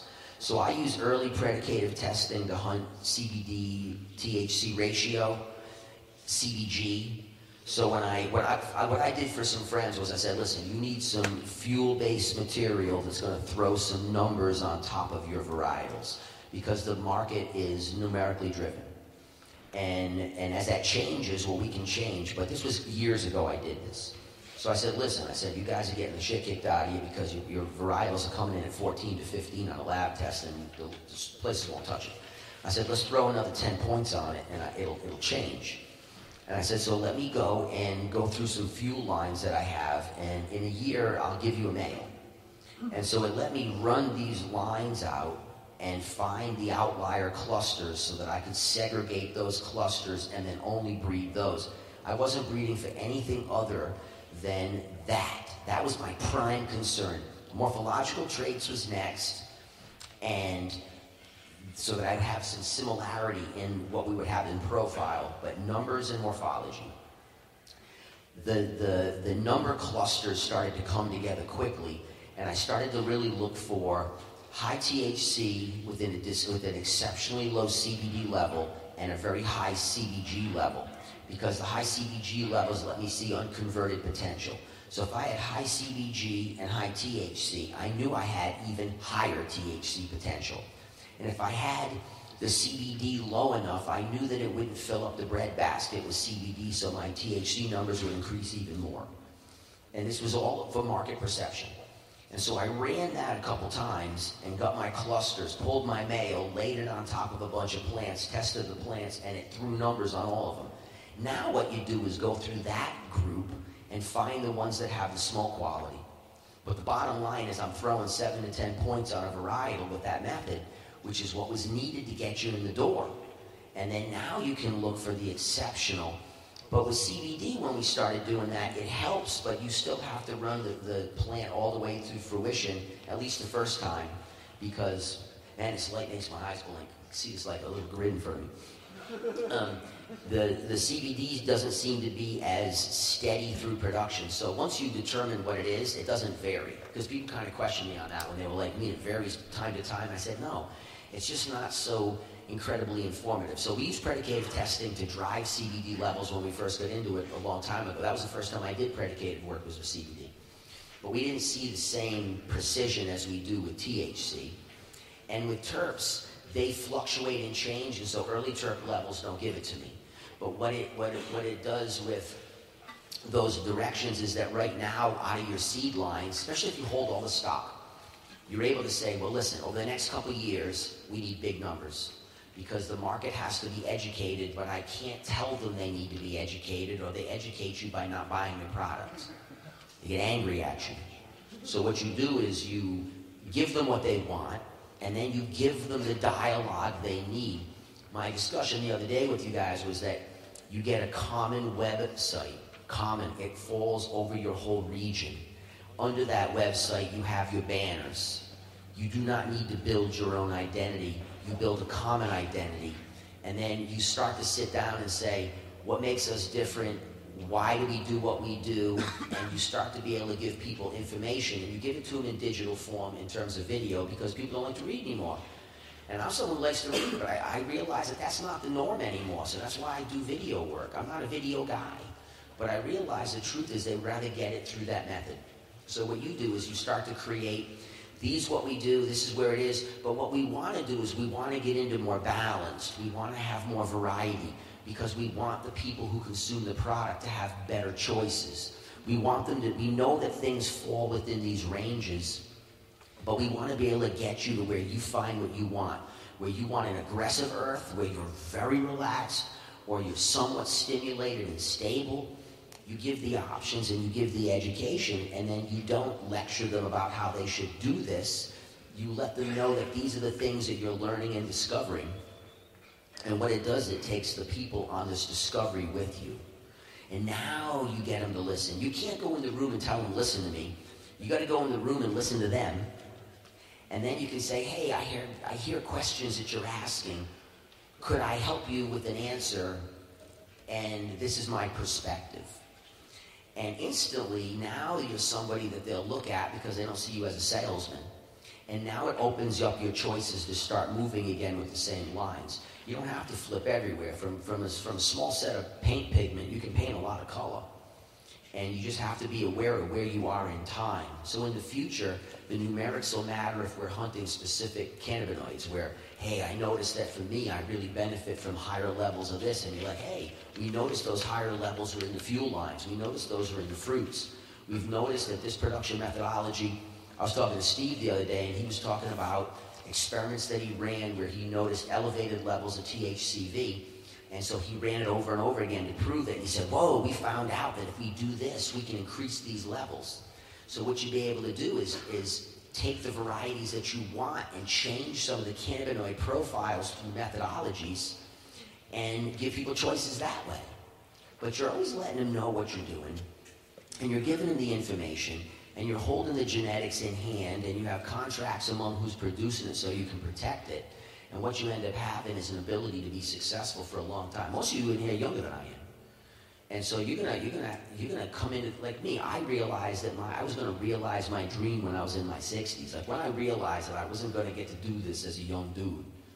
And I said, wow, I'm not gonna get to do this as a young person. I'm gonna do this as an old person. I had to say, okay, I got you. I had to emotionally steer that for a long view. And what it did was it allowed me not to lose track of where I was heading. So that I realized, I got you, it's not a 2-year game, it's a 22-year game. And in 22 years, if I'm alive, I want to be where I want to be. And I can be there. And so that's kind of how I recommend for you to see it, to realize that the material you're holding right now will keep getting compressed. These guys are going to come in and do these incredible projects, and they're going to create some really crazy Frankendope. But it doesn't mean that the people who smoke it and consume it like it. And that's what you have to realize, that you're working with experiential cannabis. You're working with that's why I always tell people, go back to the inception of cannabis into the country. Try to get back in the late 70s, 80s, where you really, for a few moments, you had some unbelievable quality cannabis being rolled around. Those varietals were selected by the people in those countries off of what they desired in their lives. And those choices, you can realize, well, I got you. I can mine from that to paint new pictures. And a lot of the stuff I see now, I just call it muddled. It's all the same shit poured in a container, swirled around. It's a smoothie. You know, and I'm like, it's great, but like, I don't want all that in one thing. Can I have it separate? No, you have to have it jumbled. So for me, you know, we go back in time, find the older people. There's tons of people that are they're close to 80 right now that are the foundation of our industry. They're the ones that really drove this shit forward. And they're older now, and a lot of them are too old to want to put up with this shit. And so they have stock that they've held. And you can use the in vitro mechanism to crack them. So you can use laboratory methodologies to crack old seeds so that you don't screw up. And you have an ability to mine older material that hasn't been looked at in a while, weave that into what works for you now, and that stuff is yours. You can start to, especially if it doesn't fall under some of the broad utility patents. So broad utilities cover a bigger spectrum. You know, 1-to-1 no myrcene, well, somebody already owns that one. So you might not want to go and create a 1-to-1 ratio no myrcene varietal. You might have to say, hey, it's a 1-to-2 or a 1-to-3, but a 1-to-1 no myrcene, they got you. So you have to kind of take a look, and what you do is collectives is you get a hold of plant patent attorneys, and you ask them, hey, could you help me understand the current situation of patents right now, because they're all listed, and you'll be able to start to figure out what has been taken from you already, and don't chase that road. Or otherwise, what are you doing? If it's for your own smoke, that's great. But if you're going to put it on a farm and put it on a shelf, and somebody hits you with you owe me money, you're screwed. What you got? You can shoot it to me and I'll repeat for you. Oh, you can hear it from my grid. Sweet. Yeah, I really appreciate what you're saying, Kevin. I guess I have a two-part question that you started to expand on there a second ago. I love what you're saying about the regional strains. You know, I have varieties that I've had for 20 years, and they were 20 years old when I got them. And to be honest, we don't even know what they are. Like, we call them Afghan hash plants. Like, you know, back then, you know, people, at least where I was, they weren't talking as much about where, you know, they were old strains that came over. And I found over the years, like I'm in Ontario, mostly outdoor, and I've definitely found, I bought strains from seed companies all over North America, Amsterdam, all over, and to grow them outdoors in our climate, they're mostly just shit. They don't work, right? So I love what you're saying about the regional, because with my experience over a couple decades, I always go back to my own strains because they work and they're great and I love them. But I guess my question is a little bit two-part, is that I have a lot of old seeds that aren't germinating. You know, they've been traveling around with me for years and years, bags and bags of them. You know, I have some that I've been able to protect. They can resonate with what you said the other night about, you know, the police officer goes home and eats dinner and you're still hiding in the bushes. You know, like, it was hard for me to keep some of these strains going over prohibition and moving and marriage and all these different things. But I'd love to try to crack back into those seeds. So I heard you say a minute ago about the in vitro. So I'm wondering if you could expand on how you can, seeds that aren't germinating, how we can crack into that. And then the second part is just sort of around tissue culture. It's something that I want to look into, and I realize that, you know, you need labs and everything's got to be clean, but I'm wondering if you could talk a little bit about if tissue culture is something that the home grower could potentially set up with extra experience and maybe knowing some people that work in labs, but do you see it in the future as being something that's specific to like labs and white coats, or is that something that technology, those skills can start to eventually transfer to like smaller scale craft growers? That's a good question. The first one is with the older stock. In vitro just means you're using a Petri dish and you're laying the seed into it, and that Petri dish solution is going to buffer it, and they're going to be able to open it up in a method where as soon as it starts to open, it's receiving sugar source and hormones to move forward. And the seed stock is too... I tell people all the time, and I've opened up a lot of seeds. So someone always gives me a lecture on how to crack seed. Oh no, if you do this, it works. And I'm like, this shit's priceless. If you screw it up, it's gone. And so I waited a long time to be able to get material into a lab so I could have them do it in a test tube. Because the material you're holding is not replaceable. And so all that old stock, I get old stock from people all the time, and I tell them too, I say, no, you don't got to give it to me, just hold on to it, and I'll get it into a scrub, we'll open it up. And that's a tool that's coming. So you're going to be able to have laboratories. California's, I think, popping like 400 microprop labs. So we're going to have 400 new laboratories. Everybody's got a lab. The problem with microprop is that, yes, you can do it at home, but most of the stock you're propping at home, you're kind of muddling your way through. And when you're looking at a professional prop operation, you're looking at about 10 different hormonal formulations that you use to determine where your direction lie. So I take a plant, I'll take 10 cuttings, I'll lay them into 10 different formulations and see, do they work? The problem with cannabis tissue culture is there's no data on recipe.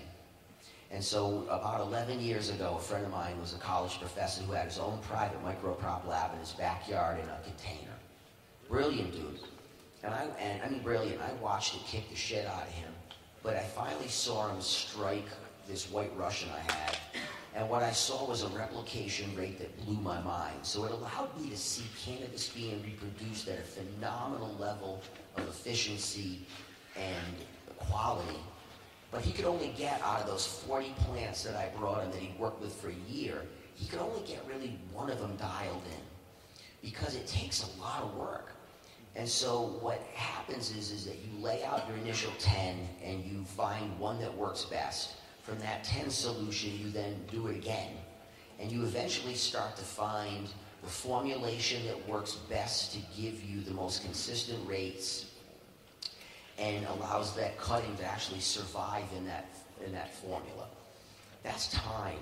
And that mostly is people who have a really high level of chemical knowledge, where you have a chemistry degree. You're really pretty bright on this one thing. Most of the propagators I meet have PhDs and have 10 to 15 years propagating something: strawberries, orchids, fruit trees.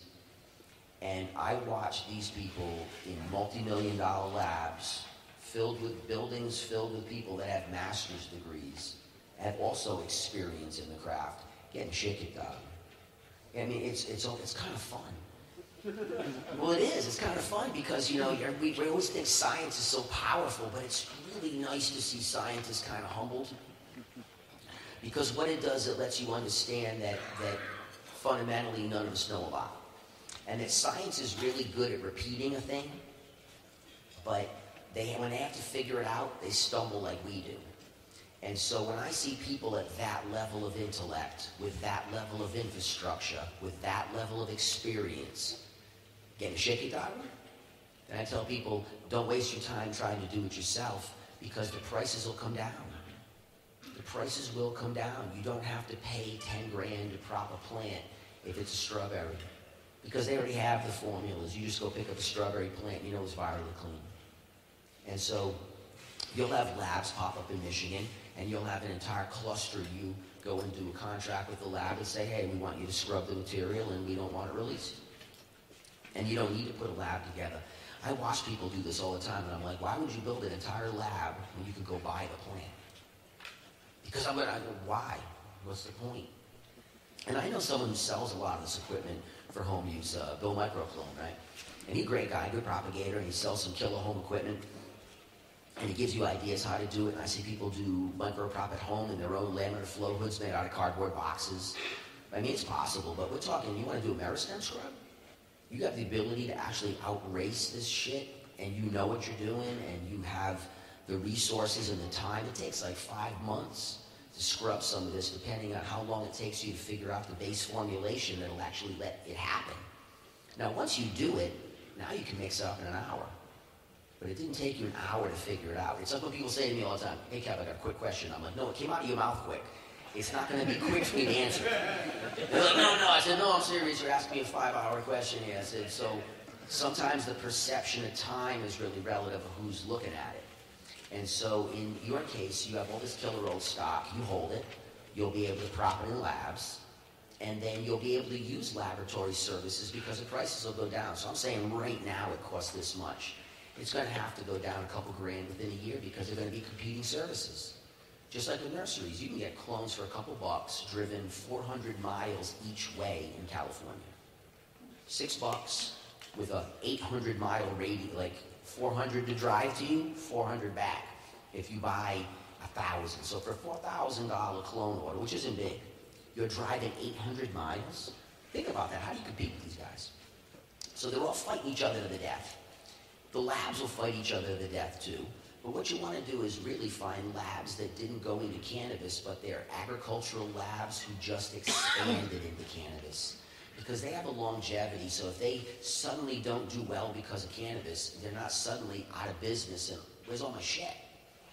And so what you want to be able to do is use existing ag services and utilize technologies from groups that are successful in it and other injury, and realize that they do not have this stuff dialed in at all. At all. I don't care. Everybody I meet is struggling.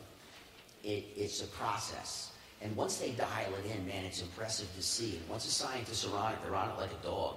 They won't let go of it. And they will solve the riddle. But to you to have to do it yourself doesn't make any sense because it's so much easier to do conventional propagation. And if you're not a nursery where you're moving plants and people through your facilities and you don't have massive canopy, it's easy to control your problems. It's when you start getting into a lot of plants that there's problems. Smaller gardens are never an issue really because it's easy to see everything.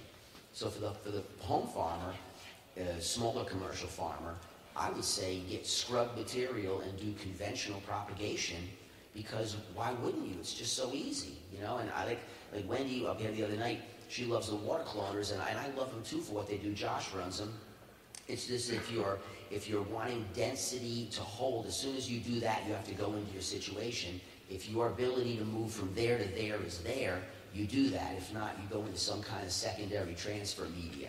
So you'll just figure out what methodology works best for you, and then you conventionally propagate, and you're doing testing on your cultivars for $200 to find out, are you picking up any viral contamination? And if you do, then you can get it scrubbed, or you can actually talk to your other farmers and say, hey, do me a favor, test one of your pieces and get me fresh cut. And you're able to constantly utilize each other's skill sets. So it couldn't be any more helpful. So when I have something that's clean, I can then share it with someone and say, listen, I know this is completely clean and scrubbed, so start with this and run as fast as you can and see if you can outrun the problems. And if you get caught up, come back and do it again. And that's the best way to do it, man. Make technology work for you, but don't try to, it's like trying to create your own power plant. A lot of times it's just easier to say, I got you, it's going to cost me $3 million to build it, when I can buy electricity for $40. You know? Yeah, and I don't want to do that. I mostly just want to get into this old genetic material. Yeah. You know, but I appreciate that. Oh, I saw you walk up. I thought you were throwing me off the stage. No, yeah, you're good. Okay. I'm just trying to try to facilitate. Yeah. My question is, have you seen a correlation between what people decide to purchase based on smell and what's actually effective for them medicinally? You know, the hard part nowadays is that in California you can't smell the weed at all.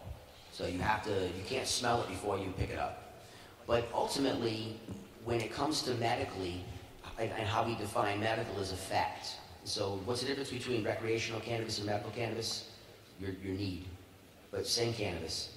And so if we have them consume it with a scent, it sends them in the direction of what they want for feeling. Now, if they're saying, hey, I need a specific cannabinoid in my body because it does something special, then that's a very unique customer who comes in and says that to you. Man, I really need to have this ratio with this.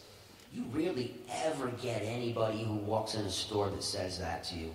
That's a really developed client. And most of the time, if they're that developed, they basically have to grow their own stuff because they're never going to be able to buy it twice. They don't have any stability. So those are outlier customers. But the bottom line is, when you smell it, you want, just like you, when someone gives you, smell some grass, you're like, oh, that smells good, but I'm not a hazy kind of guy. Because you already know that the mouth isn't going to be what you want, and you know that the high might be not exactly what you seek.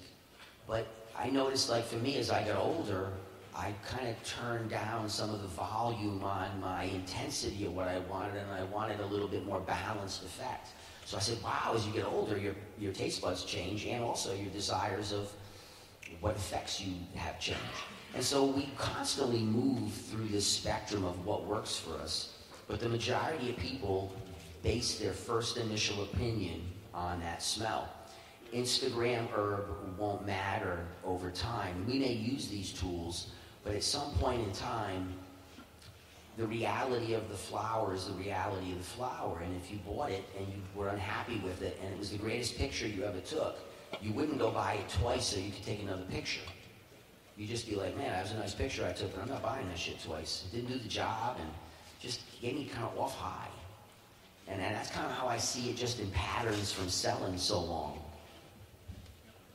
So I want to address this Instagram weed, but from a different angle, right? Because we're all business people here as well.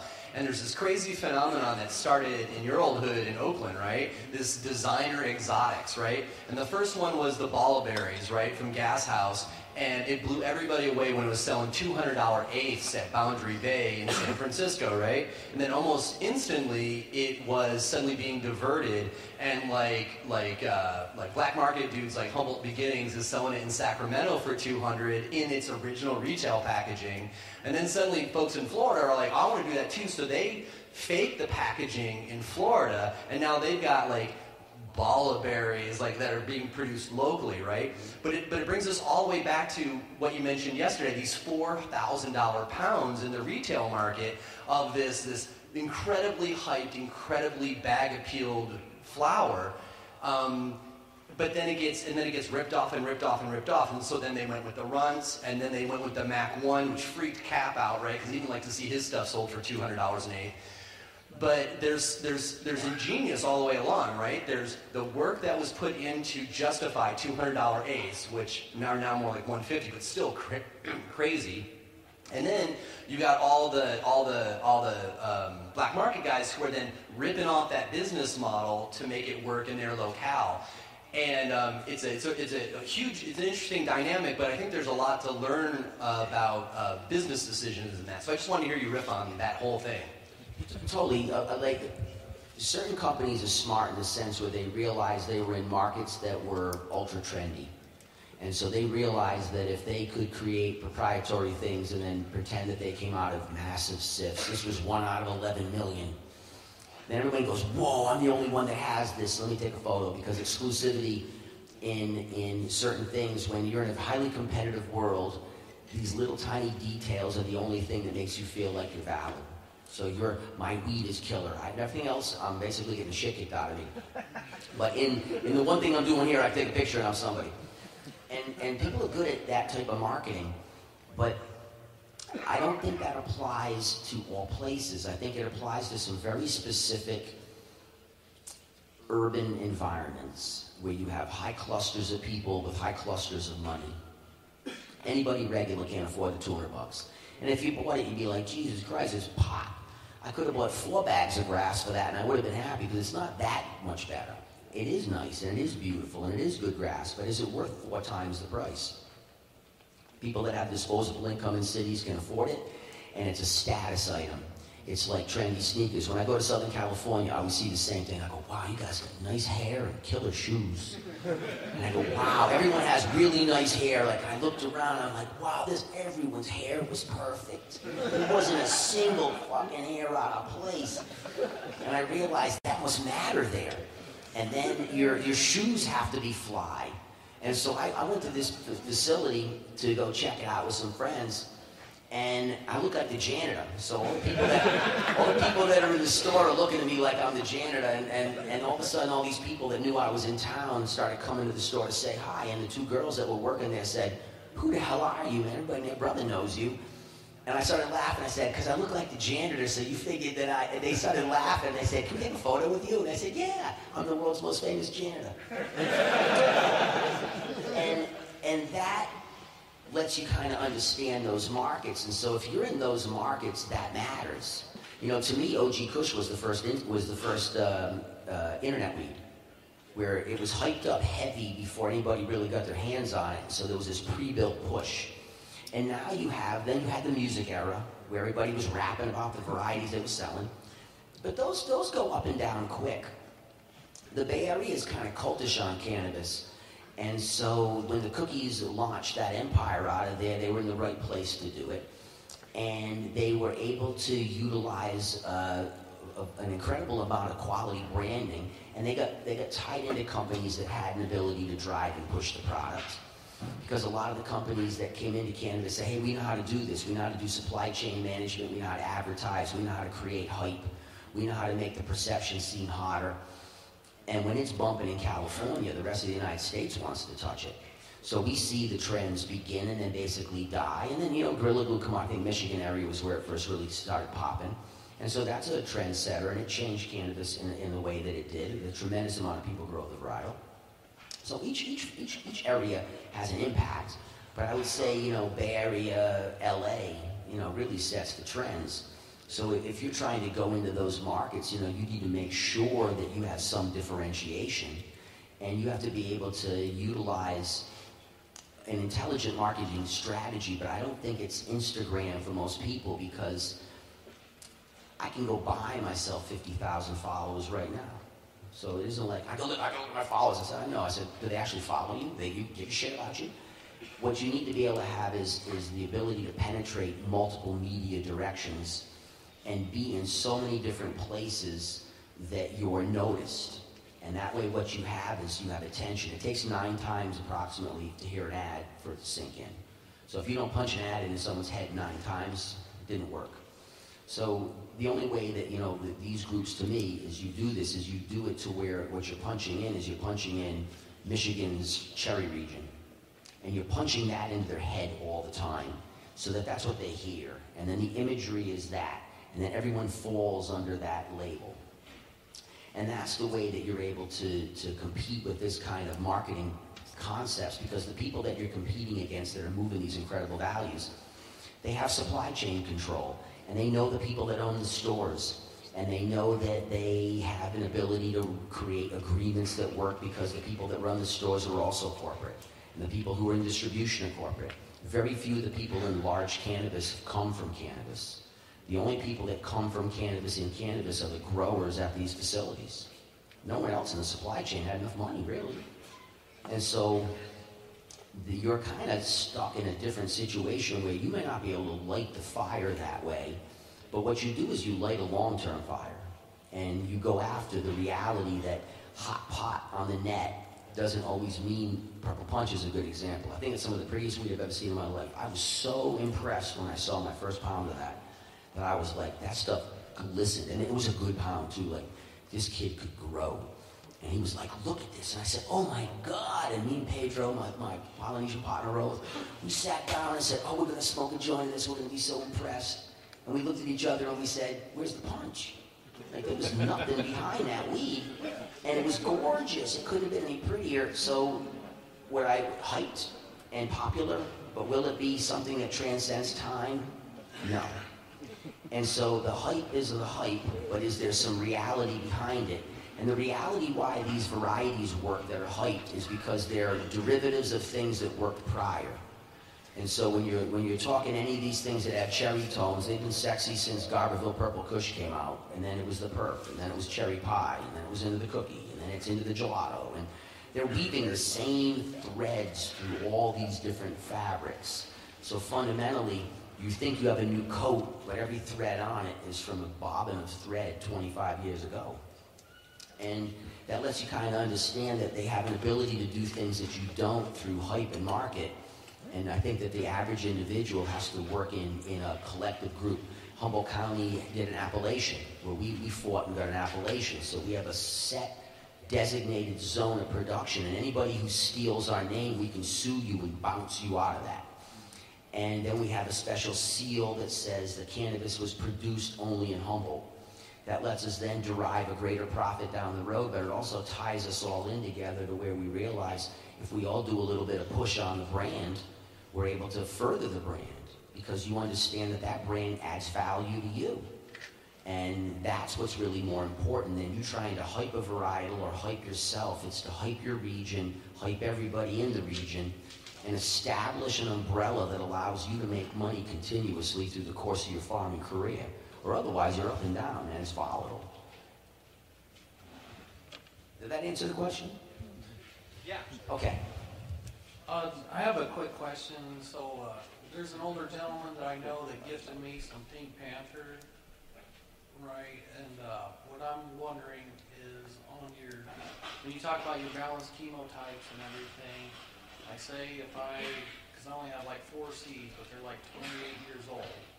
If I get lucky enough to get one to pop and then I get to reproducing it, is there, and I'm in a illegal state, so is there a way or some type of testing that I could do that would be like for a home guy to check my terpenes or my chemotypes to see if I can, like you say, how I can cull it out so I can try and bring this back? Well, you only got four seeds, so your population's pretty small. I mean, if I only had 4 seeds and they were 28 years old, I wouldn't touch them for a minute. I wouldn't play with it at all. I would just put them away and just realize that you have a sarcophagus.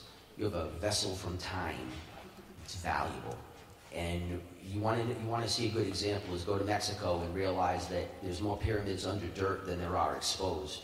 And I asked the archaeologist I was talking to, I said, why would you do that? He goes, because once we open them up, we've got to preserve them, we've got to take care of them, they're going to be exposed to damage. He said, it's just easier to keep them buried in dirt until we can get at them. And I was like, you got to be kidding me. I'm talking there was miles of buried pyramids. And it tripped me out, but it was the truth. It was that the material's too priceless to screw around with. And so for you, when you're able to get the 4 seeds into some lab situation where they can open them up, all 4 of them come out, and see if you have a male, you can go into it or self them and get a bigger population, and then now from that bigger population you can play with it and weave it into other things. That's what I want. I was wanting to self it and then start, then I'd have enough to check for my turban, the chemotypes, but I was like... Grow it out to full fruition first. If there's something that I could do at home that would get me closer to be ready to send to a lab, that would be kind of like what I was asked about. If there's something you'd recommend or... Just numbers in your case, you have stock that someone gave it to me, it's this, and I'm not knocking who gave it to you, but he remembers it as this. It's 20. He's got Polaroid pictures. Totally, no, I see the Polaroids too, but you'd be surprised at how things just don't necessarily reflect accuracy over time. So the main point is that what you need to do is you need to preserve the seed because it's old and it comes from someone you have a connection to. Open these things up. You might find all of them stuck. Like, it's truth. You're like, oh wow, this is bunk. And what you do though is you still don't get rid of them. You open up the population and you find, can you extract qualities from them? It's kind of like when you tap in landrace stock, right? So when you tap in real landrace stock, oh my God, you go into 1,000 different plants to find something that you really want, because they didn't need to have a single cultivar work. They were doing massive broad spectrum sifting, and they were combining all the cannabinoids so that what you got was this unbelievably balanced effect, because you were exposed to hundreds of plants mixed into one from thousands of fields mixed into one. So when you're working with stock like that, it's really, is it building block material? Is there neat things you can pull from it? Is there unique genomic material you can pull from it to then derive a line that you can bring other material in that allow you to have something that someone else doesn't, that they can't patent, so that you can say, that's the beauty of old stock. The scientists right now are trying to hit up people that caught cases to see if they can go back into the police records to get the seeds out of the hold. But they don't hold your stuff that long. That's the thing, is that you don't hold your case material for 25 years. They toss it, dumpster it, whatever they do with it. But the bottom line is they don't hold it. So I had scientists hit me up saying, hey, can you go after your friends who caught all these cases to see if we can get the material pulled from hold so that we can predate some of the patents? And so you have people trying to say, look, you're trying to patent material that was present prior in circulation. It's an argument that goes against the ability to say you created it. But it's the same thing, that those populations are gone. And so the stuff that you have has a high value, primarily to you emotionally, because someone gave it to you from the past that you're connected to. And for me too, I have things that matter to me because of who gave it to me.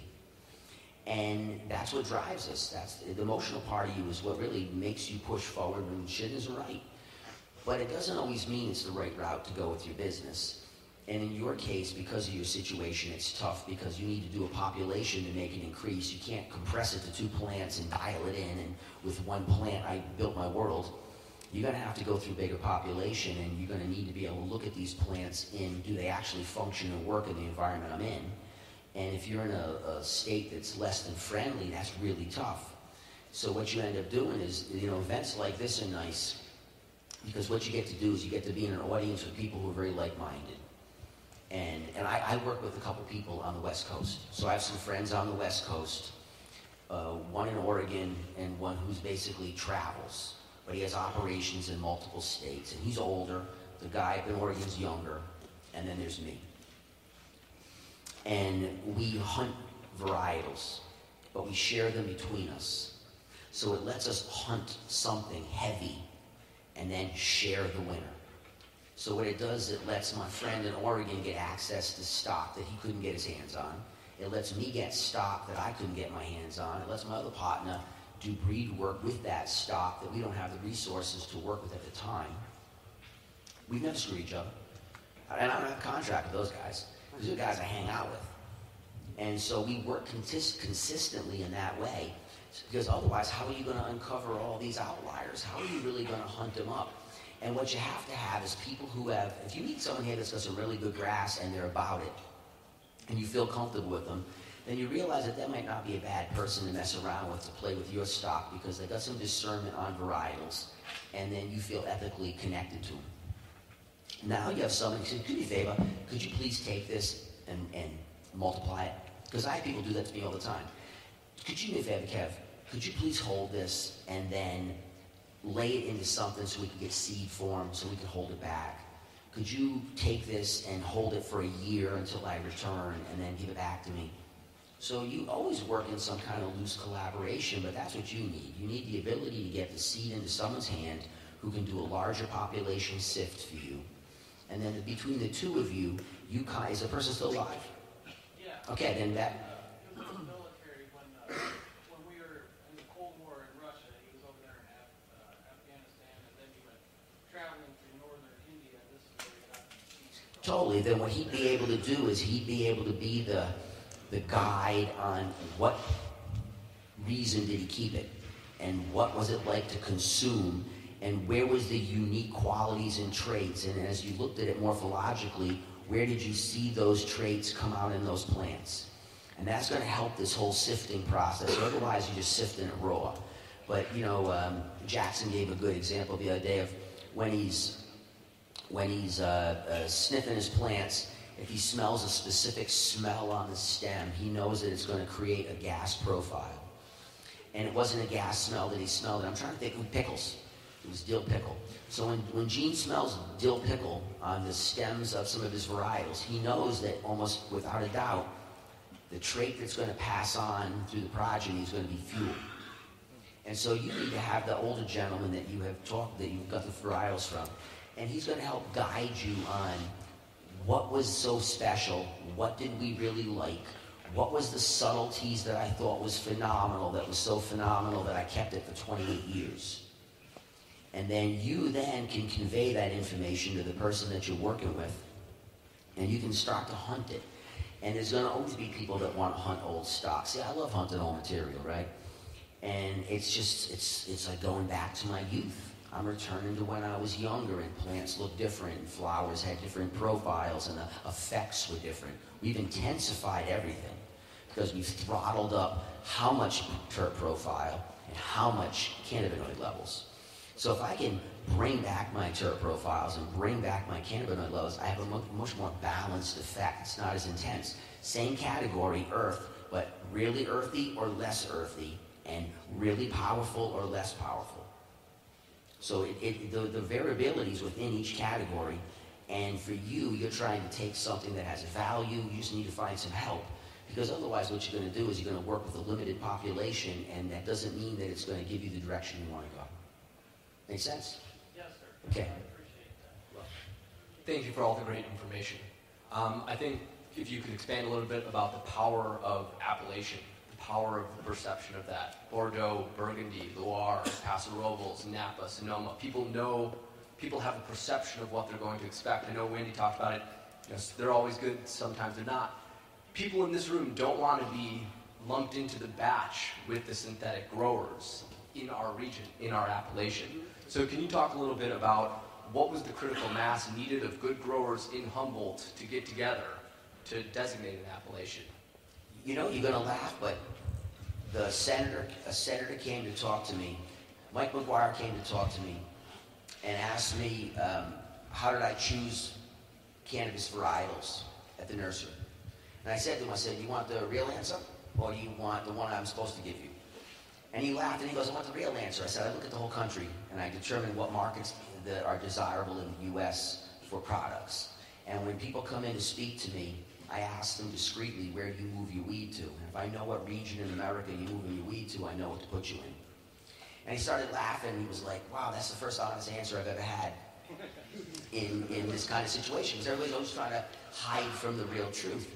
But I wasn't worried about it. He was there to get information, and he asked me, he said, how do I help you cultivators out? And I said, what we need is we need organic standards, and we need appellation protection. And I was turned on to appellations through, I'm aware of them, but I had a business partner I work with, Luke Bruner, who's a brilliant young guy, and he just dove into the appellation concept. And so he and I talked about it all the time.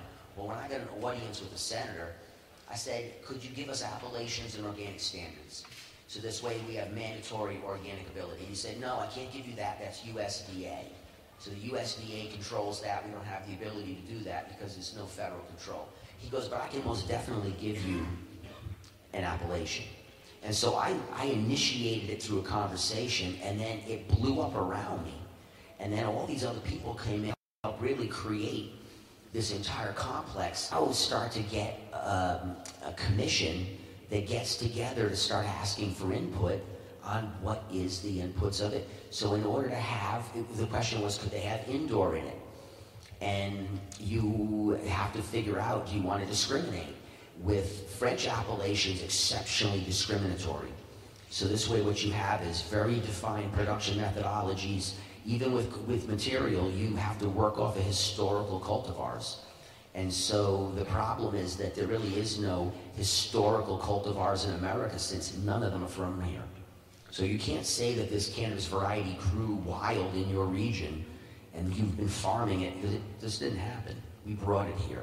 So you have to make some kind of changes in how you write the laws, but we started really being able to shape what are the definitions of the appellation. So you have a Humboldt appellation, so that means that you, what is this county called? Whitmore Lake? Washington County, right? Washington. All right, whatever this county's called, that one. And that becomes your major appellation. And then within it, you have sub-production zones. And so we're going to divide them into probably watersheds because it makes most sense where we are. Mendocino, with the Appellation Project from Justin Calvino and I think Gene Coleman, they're breaking it up into how they perceive the region breaks in more geographical chunks, but Humboldt's so mountainy that the watersheds really better reflect the reality that this is a common production zone. So these protective mechanisms allow you to be able to have clearly defined connection with each other. And if you are discerning with your appellation, you can discourage poor production because you don't have to get certified and licensed. You may be within Humboldt County, but if you're not following the standards that are set, you're not allowed to use the stamp on your property.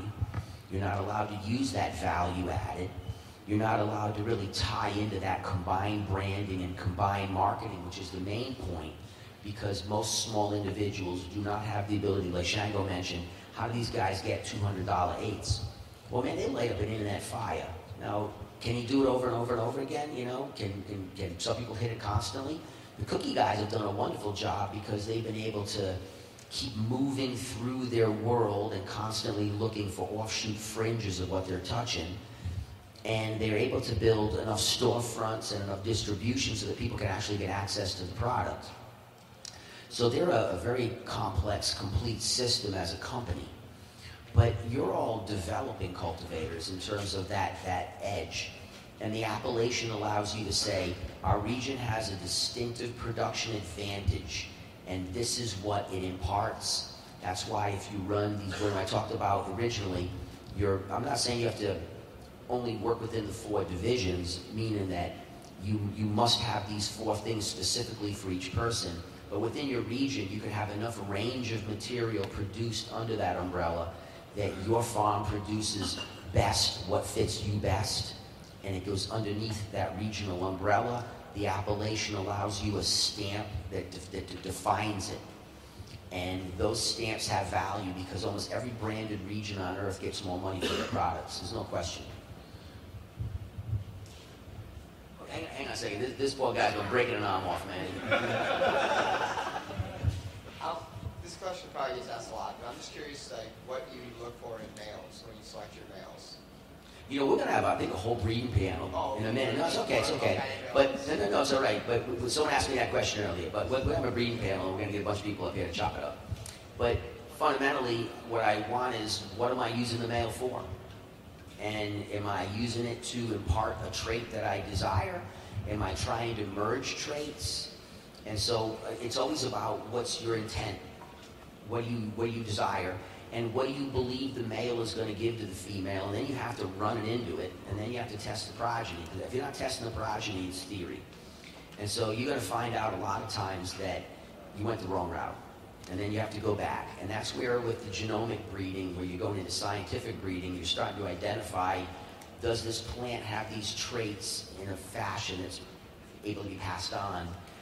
And the plant doesn't always look like the one that you want to use. I use myself as an example of a good breeder male if you only want certain traits to pass through, because both my son and my daughter look like their mothers.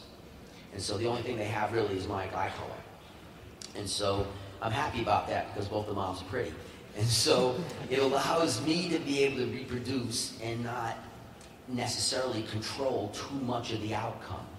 Sometimes that's what you're seeking. You're looking for a male that's going to only add a slight bit to the female because it's the female that you really want to shine. But a lot of times, you want to take a male to impart a trait or impart a hardiness or change a morphological characteristic or go after a finishing speed.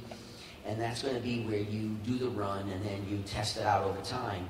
And that's where running full outdoor is hard as a tester because it doesn't let you see what you're seeing. And so a lot of times it's nice to do indoor work because it lets you run these shorter cycles for observation. So I use indoor work for observation, and then I stuff it on the farm to run outside to see how does it really do in my environment.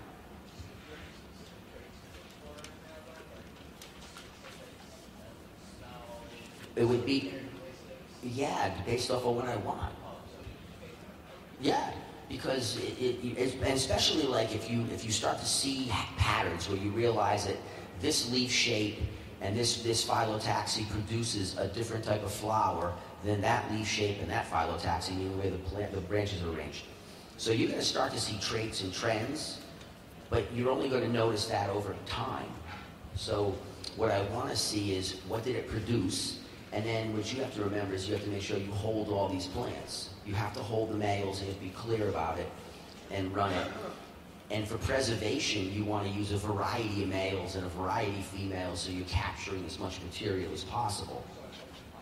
Yeah, like, 6 and 12. So 12 females, 6 males, and you just collect the seed, put it in a container. And then what you're getting is the ability to mine material indefinitely down the road.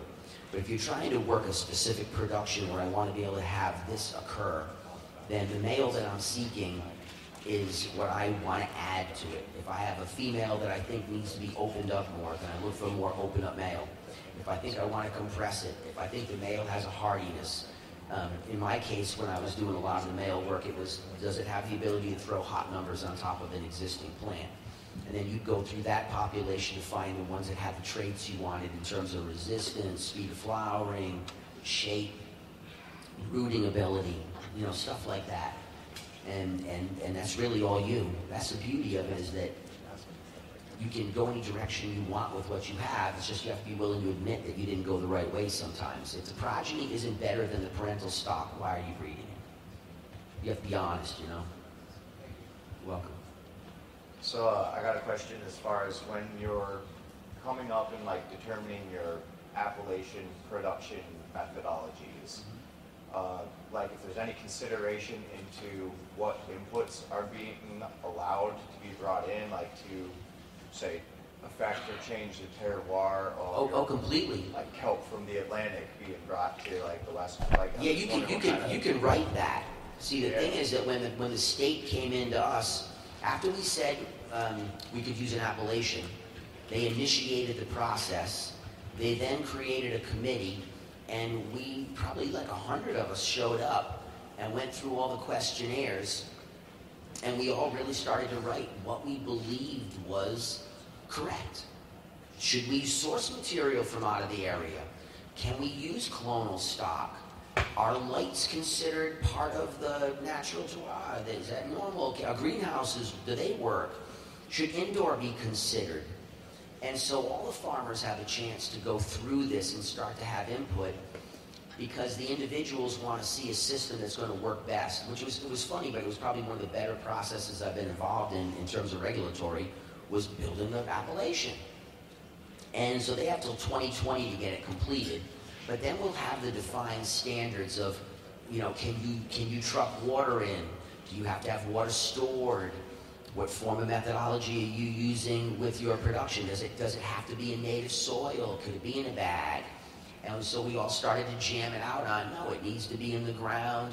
We need to be able to create a situation where we build the earth that's native so that we have differentiation, or otherwise you have too much similarity. And when I was judging the company a number of years ago, I tasted, it was killer too. It wasn't like a bad experience, but there was this phenomenal, rich, grapey, sugary taste that was coming out of some of these varieties. Except I smoked 2 or 3 of them that had that same flavor. And it caught my eye, and I started noting them in a notebook.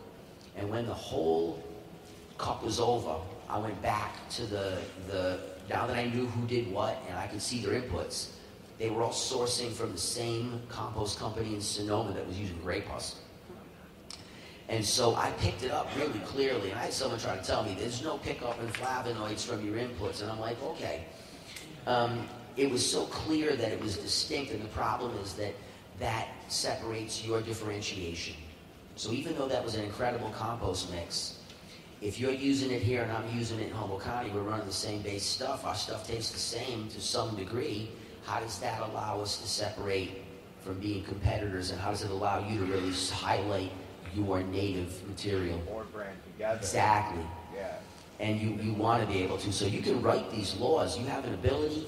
You just have to get people who are competent in Appalachian construction, and you'll find them. There's consultants. Jean Coleman out of Mendocino is killer, and she can help you understand these things in a way that lets you create a system that is workable but not easy, because easy diminishes your brand quality. And you can refine the process over time too, and make it so that it evolves as you evolve as a cultivation region and community. And pretty soon you start to become powerful. And if you look at Burgundy, and my 2 favorites are Burgundy and Champagne, and primarily because Champagne works off of common 4 cultivars, common production system, Burgundy works off of location. Each individual strip has a different soil index that imparts flavor profiles to the grapes they choose. And some of these people are selling wine at $1,100 a bottle wholesale. I mean, it's mind-bending, you know? So if they're able to pull this off, even though wine is different than cannabis, and I don't mean as a drug, I mean as like an accepted consumption item, because for years we had to consume ferments because most water was contaminated. That's not cannabis. You didn't have to smoke it to clear up the air you were breathing. So different cultural connections to the people who consume it. But we can utilize some of the concepts and realize how they work with it and how they do it. And I think that some places should work off the Burgundy model. And I think that some places should work off the Champagne model.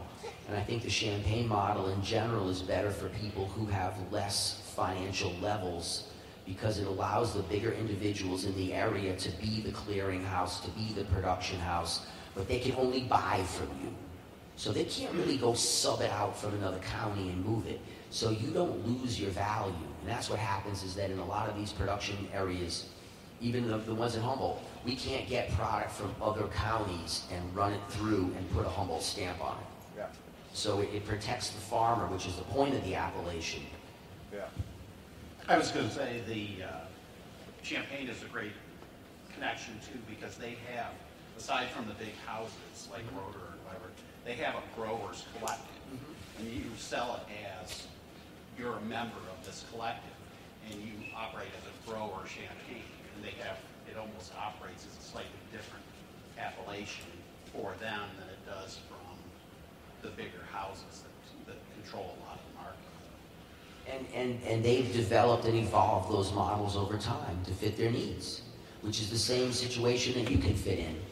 And a lot of stuff is that people want brands, but a lot of times being a white label isn't bad as long as you get paid. You're not diminished as a human being because you don't have a special hat you're wearing.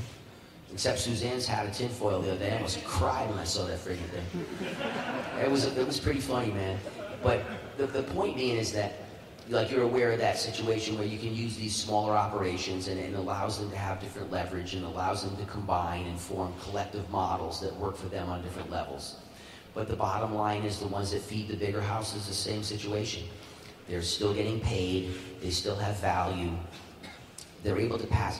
I'm in a movie, and so it'll come out this summer, but the film is about me trying to take a farm and go from black market world into legal and turn it into a regenerative farm. Like, how do you do this in the new world? And the parallel in the movie is a family that's been farming in France that's passed a winery down for 450 years. So every 25 years, they hand it down to the next generation. That's a good dream. And so if the French can see 400 years of movement, then why can't we? You know, why can't you be the beginning of this block in a world that'll change, because cannabis ag is no longer outlawed, and it's encouraged, and it's about to become globally pushed.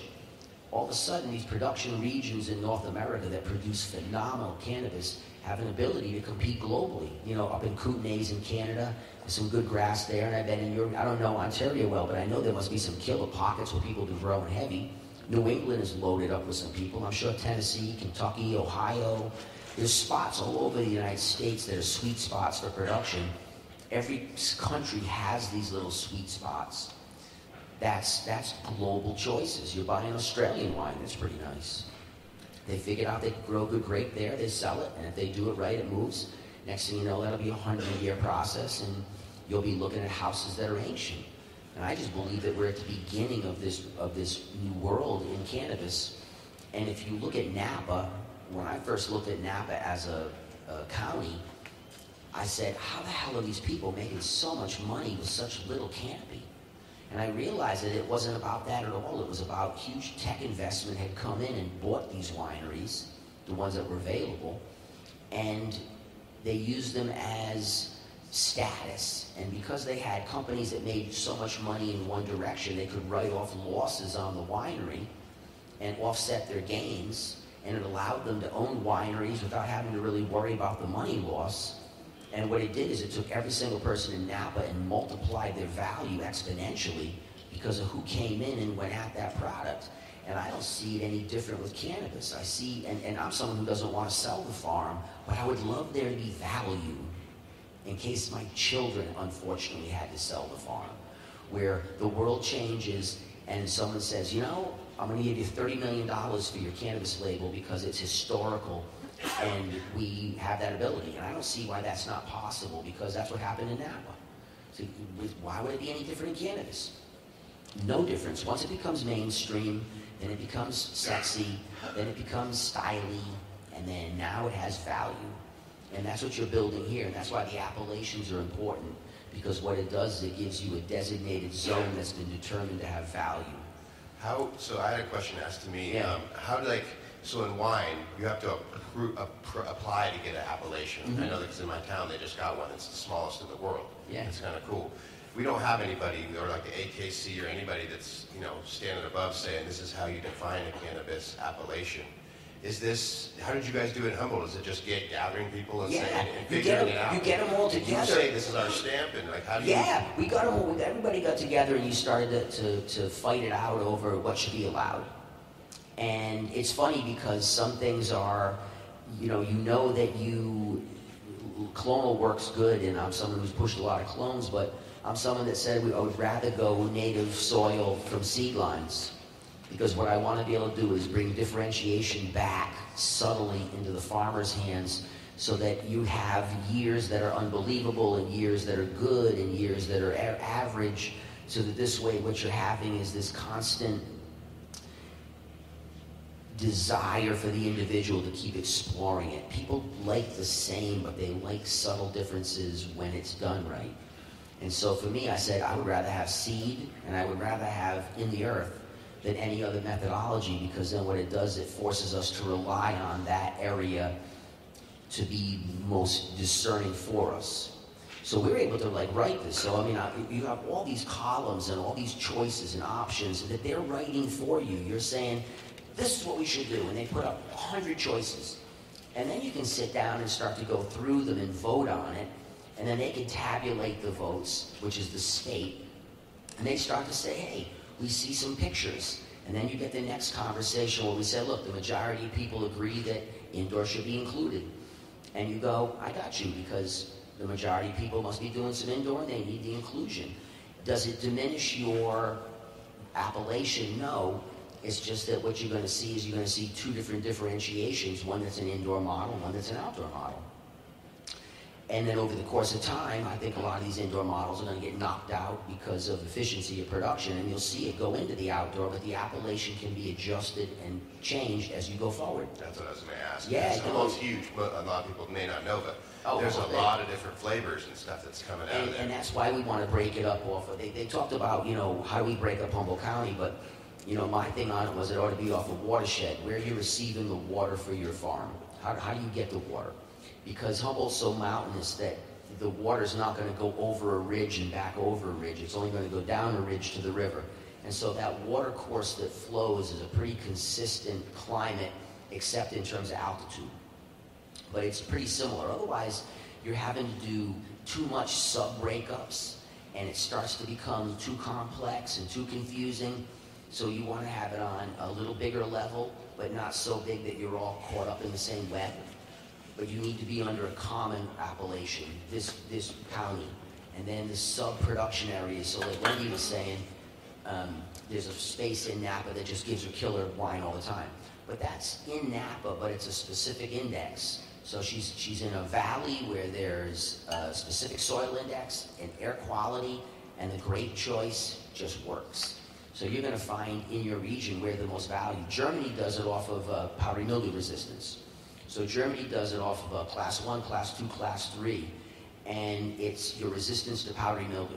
So do you have PM issues because of your altitude and climate? If you do, then it's worth less. And if you have no chance of it, so to speak, because your climate is most inhospitable to powdery mildew, then that's the most valuable.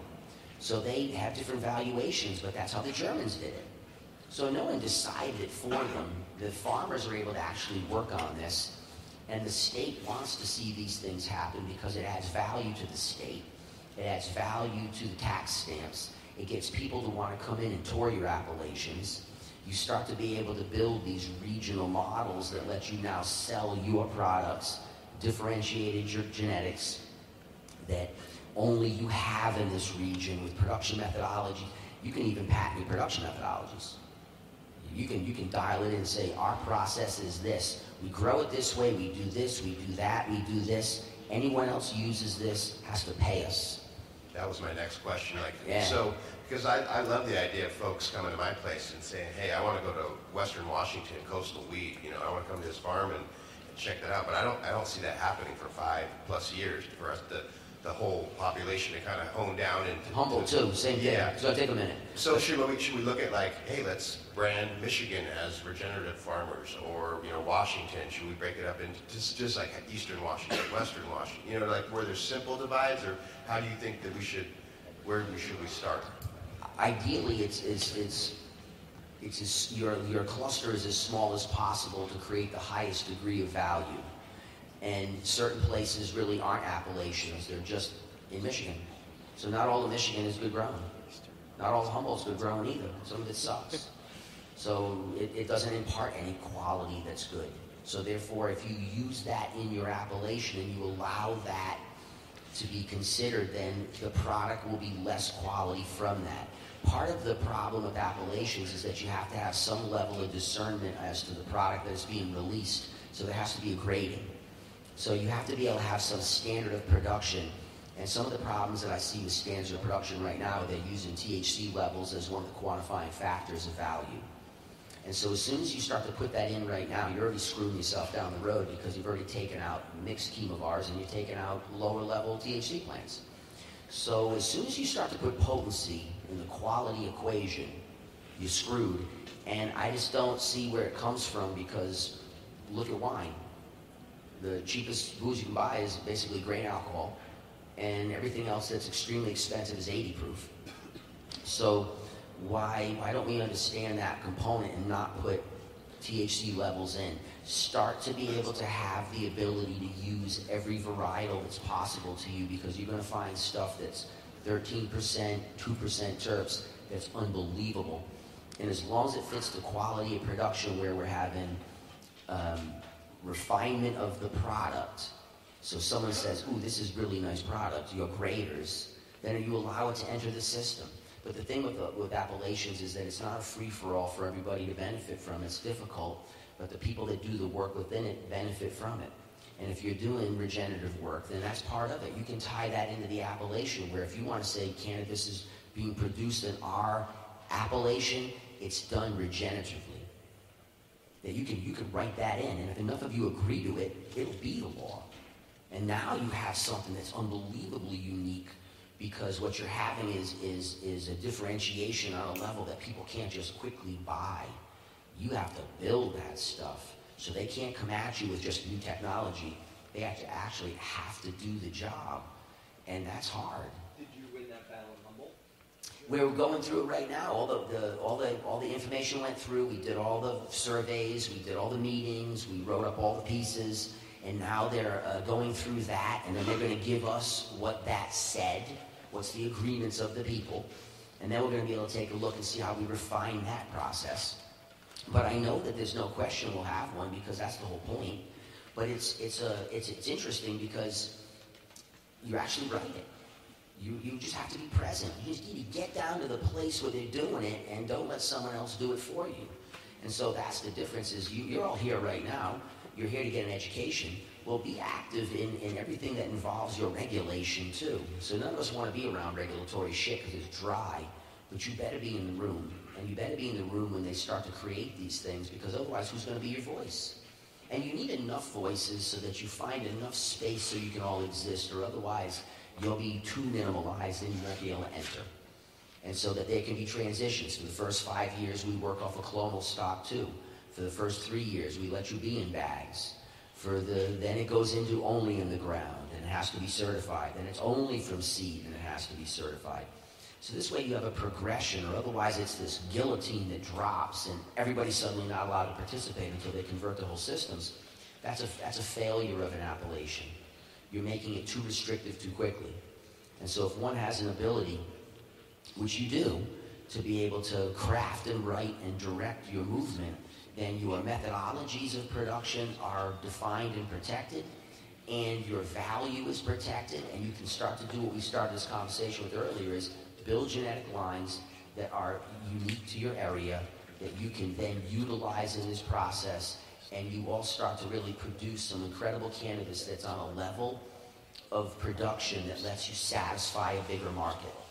So that instead of having 200 pounds of this premium product, you got 22,000 pounds. You don't have 222,000 pounds, but you have the amount that's going to allow you to work with this. And they control this. It's like diamonds. You can't run a diamond business in America because it's a monopoly, but the way they work with it is they measure flow, and they go, too many diamonds, we hold back. Not enough diamonds, we release. It's kind of like the Fed with money. And you have an ability to control this in a sense where you sit down and figure out, you can't set prices, that's collusion, but you can agree on canopy. You can agree on how much we're going to actually produce. Where is the value in the lines? Which lines are decreasing through our numerics, where we start to do data acquisition and say, look, the trend shifted out of that line. We're noticing it's going back to this direction. Those are the plants that you then propagate and build in your region. You have an ability to do this in a concerted form. Farmers have all kinds of resources that we don't, because they've had to go through this forever. But cannabis farmers are building it. But your crop is extremely valuable. And globally, it's priceless, really. And we're told it's not, because if I tell you that, then you'll just go home and quit. And then I can buy your property cheap, and I can make the money. So appellation is crucial. So we had a question from the online. It asks, when mixing floral, earth, fruits, and gases, do any of these tend to dominate one over the other? Are there any general rules of thumb, or are there too many variables? It would depend on what's dominant in the traits, but gas seems to blast a lot of stuff back. So when you throw gas on something, you'll mute a lot of the other things. Typically, if you have gas and fruit, you have a little bit of fruit on top of the gas. I don't see fruit take over gas varietals. Earth you can flavor. Florals are pretty complex in general too, and so when you see florals mixed, they kind of hold too. But it's going to go to what plants you're working with, and is the trait dominant or recessive, and to what degree, so that you're able to determine it by checking the progeny. And so you don't worry about it. Laid out, just like I always point to that varietal you did, where you laid all these different varieties, and you took some base material, you threw some other material at it, and it picked up a smorgasbord of flavor that is all, to me, within these fruit ranges. But man, it's just such an experience to ride through it. Did you know what you were going to make when you did it? No, that wasn't what I was planning to pull, honestly. Yeah, but what you got was something that was spectacular. Yeah, and you ended up getting a fruit salad that was basically like fermented fruit, like syrup. It was so thick and unique in that it was thick in the nose, thick in the flavor, same thick. So sometimes they're different in expression, where it smells incredible, tastes like shit, or it smells incredible, tastes like something else. This one smelled just like it tasted, and then it had enough of a sesqua body to it that it held it deep through the joint. So the satisfaction was there. So even though that wasn't what he was seeking, because that's not his flavor profile, when they dropped it off and showed it to me, I said, holy shit, that's a winner. And that's what you're going to find. Having those sesquas, I mean, I smoke joints. Yeah, me too. I'm a joint smoker, so I need it to taste good, deeper than the first hit. If I was a bong smoker or hitting a vape, I'd be a little different. But I'm someone who burns flower in joint form, so I'm always sensitive to that. And that's why I give recommendations on pre-rolls, is make sure you're crystal clear what you're growing, and does it hold, and can you do a pre-roll and then let it sit for a couple months and then pull it out of the container and spark it up? Does it taste like sawdust? Don't do that one. Or don't put your name on it. Don't put your brand name on it. You can white label it, but don't put your name on it, because there is a market for those lower cost products. It's just that your name is going to get attached to it, and they're going to believe that that's what you produce, and it's not really true. So it diminishes your value. It's the same like the Appalachian thing. You got people that are doing stuff that are diminishing the value. It's your job amongst each other to say, no, you can't do this. You're breaking down my value. You got to protect the value. And they're hard on it, man. In France, that stuff's real. And so what I know is that that's the way they protect it. It's trademark infringement that screws most people. And I saw an interesting interview with an individual who is an announcer. He does boxing. His name's Michael Buffer. And so he has this catchphrase, let's get ready to rumble. Do you know how much that phrase is worth? $500 million. And the reason why it's worth so much money is anybody who uses it in any concept, he goes after you legally and prevents you from doing it. Because he said, hey, that's mine. I created it. I don't mind you licensing it from me. If you want to put it in a video game, license it. But if you're going to pirate my shit, it's not going to happen. I'm going to sue you. And I'm going to go after you legally and protect it. And people are like, well, that's not cool. Well, when that's your IP and someone just stole it and now you're struggling to exist and they're buying a new Maserati with the money they made, you're kind of a little angry. And it'll be like that. And so that's why you have to be able to make sure you're protecting the appellation, protecting the integrity of the appellation, and you're looking out for the people within the appellation so that if they're struggling, whoever's the best cultivator, man, go there and talk to them. Whoever's really good at sorting the genetics, don't be afraid to upgrade it, because the quality of the appellation is more important than you really in terms of bigger picture branding. And so if everybody in it is doing well, you're doing better.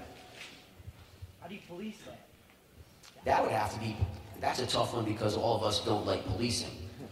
But fundamentally, once we go all into an organization and you're doing side shit that's diminishing me, we just kick you out. I mean, like, do you have to go to their farm and go, well, you're not... Oh yeah, there's people that go to the farm and inspect it. Right.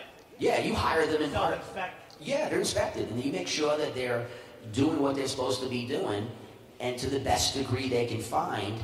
Otherwise, these people are destroying what you're doing, and you're all agreeing to behave correctly. So we're all agreeing to not steal out of the cookie jar while we're traveling through this journey. And someone's got their arm up to the elbow in it, and you boot them out of the goddamn bus. Because they're not there for the long-term journey. And it's not personal. It's you. If they didn't want to do it, then they didn't need to be part of it. But when you make the agreement that you're going to do this, you do the damn thing, or you don't because it'll diminish every one of you, and that's not fair. So they don't have to be in the appellation. They just don't get the stamp. They can grow product in your county and sell it, but they do not get the stamp. Just because you grow it there, it doesn't mean you're part of the friggin' crew. You have to be licensed under that. The potential is there, and now you have to execute. And that way these people can produce, but they don't get the stamp, they get less money on their bottle. And for us, we need that kind of protection. And we can allow the system to regulate it, because I just have a hard time snitching on you regardless. It's just really not who we are. So for me, I'm like, Christ, man, we need to get an inspector who's third party who can do this for us, because I don't have the heart to ratch out. Yes. So you talk about simplifying for our people who are just coming in to cannabis or rediscovering it. Can you speak to any other value adds that you've seen on the West Coast or anywhere, whether in terms of like services or products or approaches or environments that have touched this group of people? You know what the West Coast is doing is the West Coast is using modern advertising and cool boxes. And I just disagree with a lot of it, because wine sells by label unless it has an appellation. So a real cool label will sell a bottle of wine because it gives you a feeling. But an appellation gives you a standard of quality, an accepted one. And I think that what we're doing in California is you have these incredible companies coming in that you put a bag of grass on the table, they wouldn't even be able to know what it looked like until someone came in and showed them. But they're selling a lot of it. But they're using, really good packaging. Packaging is what I see, is some gorgeous packages. Really nice boxes, incredible colors. Shitty pot in incredible boxes. Some of the glass jars are like epic, like they're so thick and heavy that you could have contained plutonium inside it and would have escaped.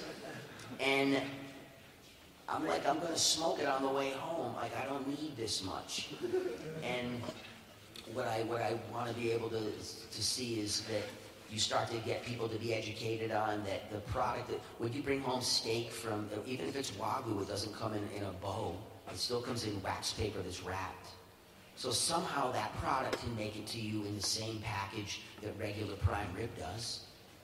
So why do we have to have this intensified packaging, which all it does is really cut into your margin, and it creates an incredible amount of waste. What I'd love to see is these regions start to work with hemp producers to make hemp packaging so you have biodegradability. And then what you have is a connection between your cannabis world, where hemp and cannabis are the same, that people can have the ability to utilize each other's skill sets and products.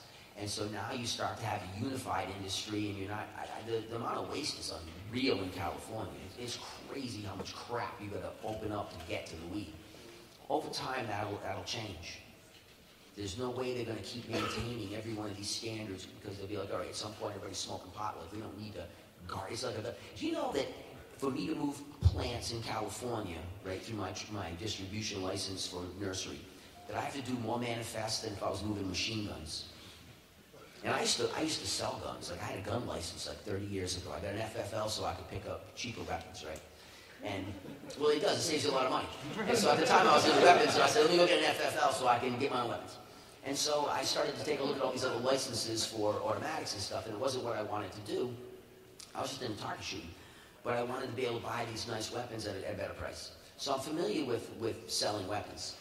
And I know for a fact that I could get a machine gun license and buy them, sell them, and transport them in California easier than I can plants from a nursery. Less restrictions. So that'll change. There's no way these laws are going to hold for time. And you're going to see an ease of it, and you'll see an easing on some of this packaging. But I believe that you need to go into the hemp, you need to go in biodegradable, you need to go in friendly packaging. You're going to see creative devices that allow you to have child protective, but not be so unbelievably difficult that the elderly can't open them. They can't open some of the jars with arthritis. They can't open some of the containers. There has to be a simpler form, and I think that technology will give that. But I think that you need to go into biodegradable hemp. So I was curious if you could maybe elaborate a little bit on the sesquas and monos, and what if sesquas tend to be kind of more like woody, like fruity terpenes, or like kind of the differences and crossovers and. Totally. Can you repeat the question? Yeah, what he's saying is, do you see things that are more dominant in the different categories of Sesqua to mono? And I would say that what you'll notice is you'll notice it more through the cultivars themselves, because the combined, when you start looking at terpenes and you start to say it's a package, the minors influence the majors tremendously. And so you'll notice it within a family, like certain ones just seem to have higher levels. They're not all the same, they're not coming out the same. And so you would say that predominantly earthy varietals are way more Sesqua bound. And then as a general rule, fruit is way more mono bound.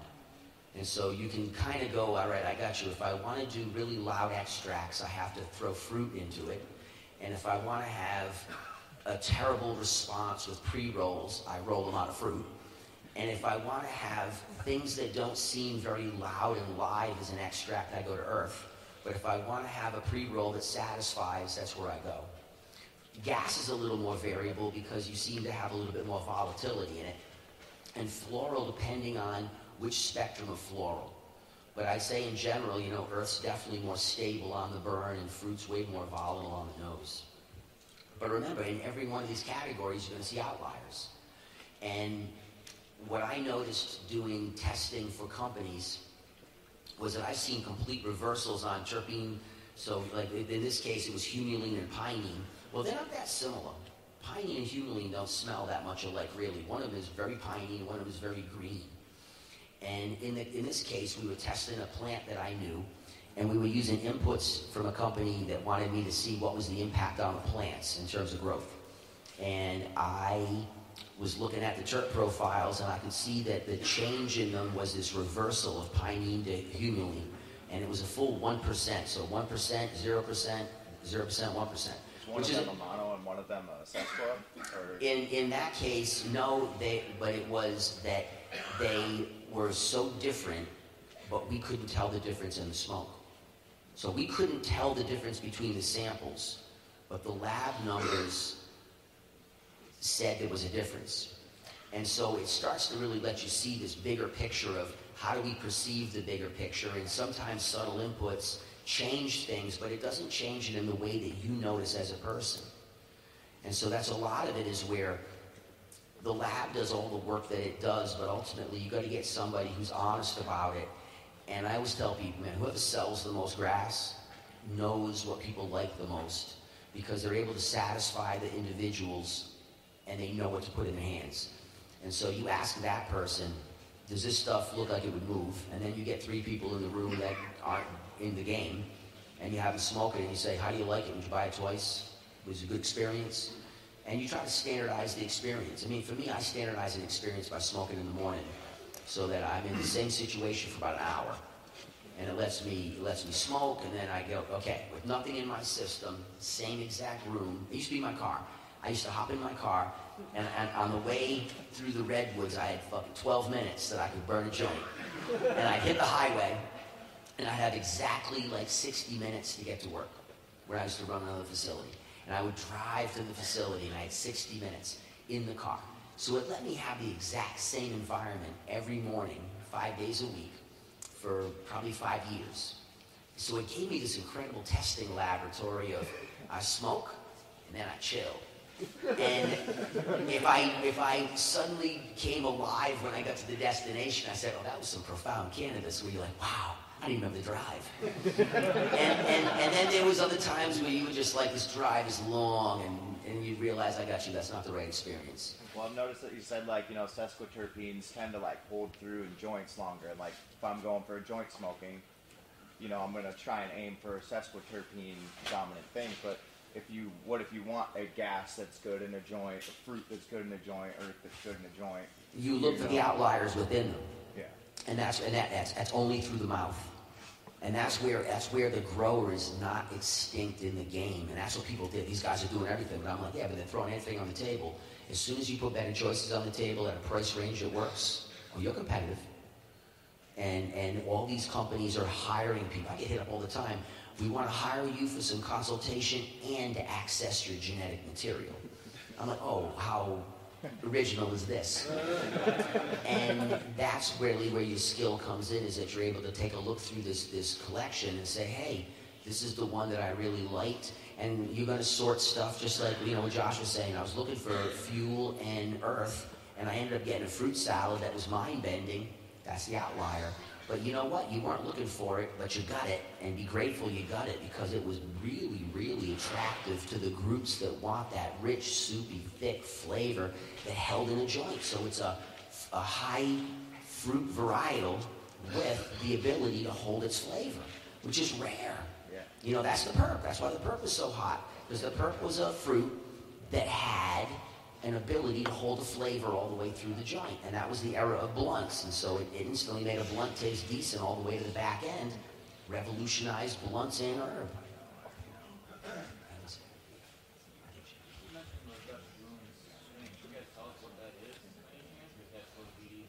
Oh, no, it's let me think. It was I think it was a cherry pie to a face-off OG. And then they went into a Grey Bait. And then he threw a Royal Kush on top of it. And I'm talking about it a lot because it was just really, I see a lot of grass, but that was really interesting because it had such a really sexy profile. Like in the nose, it was attractive. I always tell people the same joke about, I put herb in a jar and I let you smell it.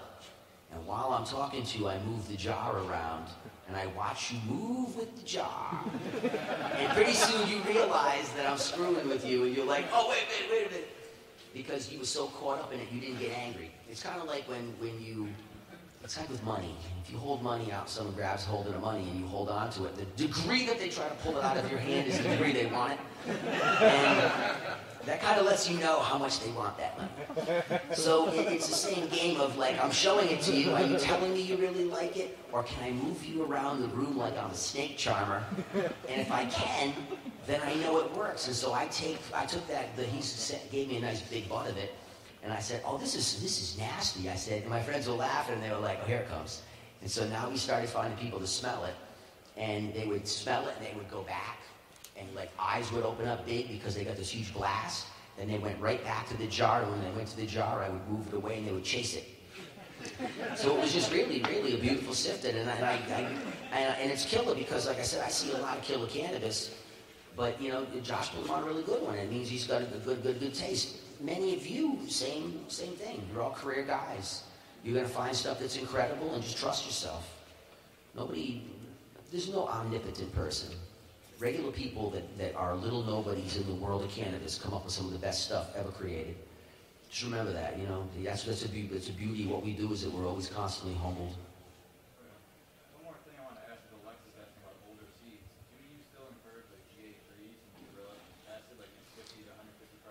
I used to, because it used to let me explode them up, but I didn't have lab access. I mean, once I got a hold of lab access, I started telling people, don't do it, because I used to like using the GA3 because it would at least let me get an extension on it, but the problem is I extend it up, and if I can't get the sugar into it quick, I have a collapse. So it worked well for its time, just like scarification, vernalization, sprouted CT soaks, hydrogen peroxide, you get higher oxygen levels in. I mean, all these different methodologies. But the thing is, I've lost too many plants playing with it. And if I have enough stock, I can mess around. But now that I know the laboratories are here, we're in the future now. We're not talking about flying cars. We're going to go get in one. So once you're getting in the flying car, now we can talk about flying cars. Well, now we're talking about laboratory services that are real, that work, that allow you the ability to crack this old material, because to me it is priceless. It is the only way you're going to get around a lot of the patenting problems that are coming, is because it predates it all, and there's profiles and unique tones to it that they just don't have in their hands today. That allows you the differentiation you need.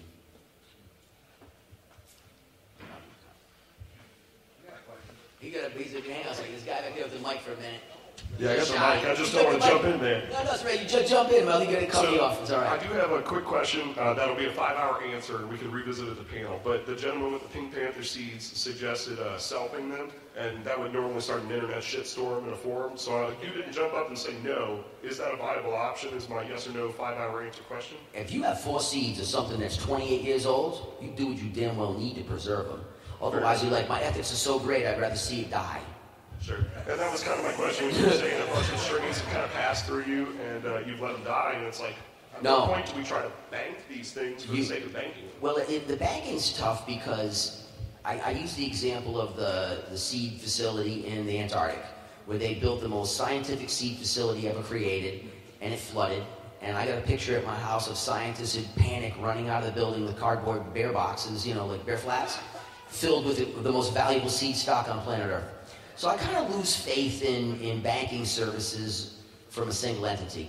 What I recommend is that you bank them in some form collectively. And banking seed is pretty simple in terms of get it to a level of dryness where it's no moisture, throw a desiccant pack into it, vacuum pack those seeds into batch lots so that you're not bagging them all in one shot. And you're having strips, and then every so many years you re-crack a pack and you do another pollination to preserve. If you're really trying to do this, you have no other choice. And man, I meet guys that are seed collectors from corn and all these other agricultural forms, and I mean, it's humbling because I'm a monoculturalist where I'm only cannabis. That's basically, I spend all my time in one plant. But I got buddies that are into all kinds of plants, and they're preserving stock all the time, and they're sharing and giving and moving and working, and I'm like, whoa, it's been done forever. We just got to copy that same method.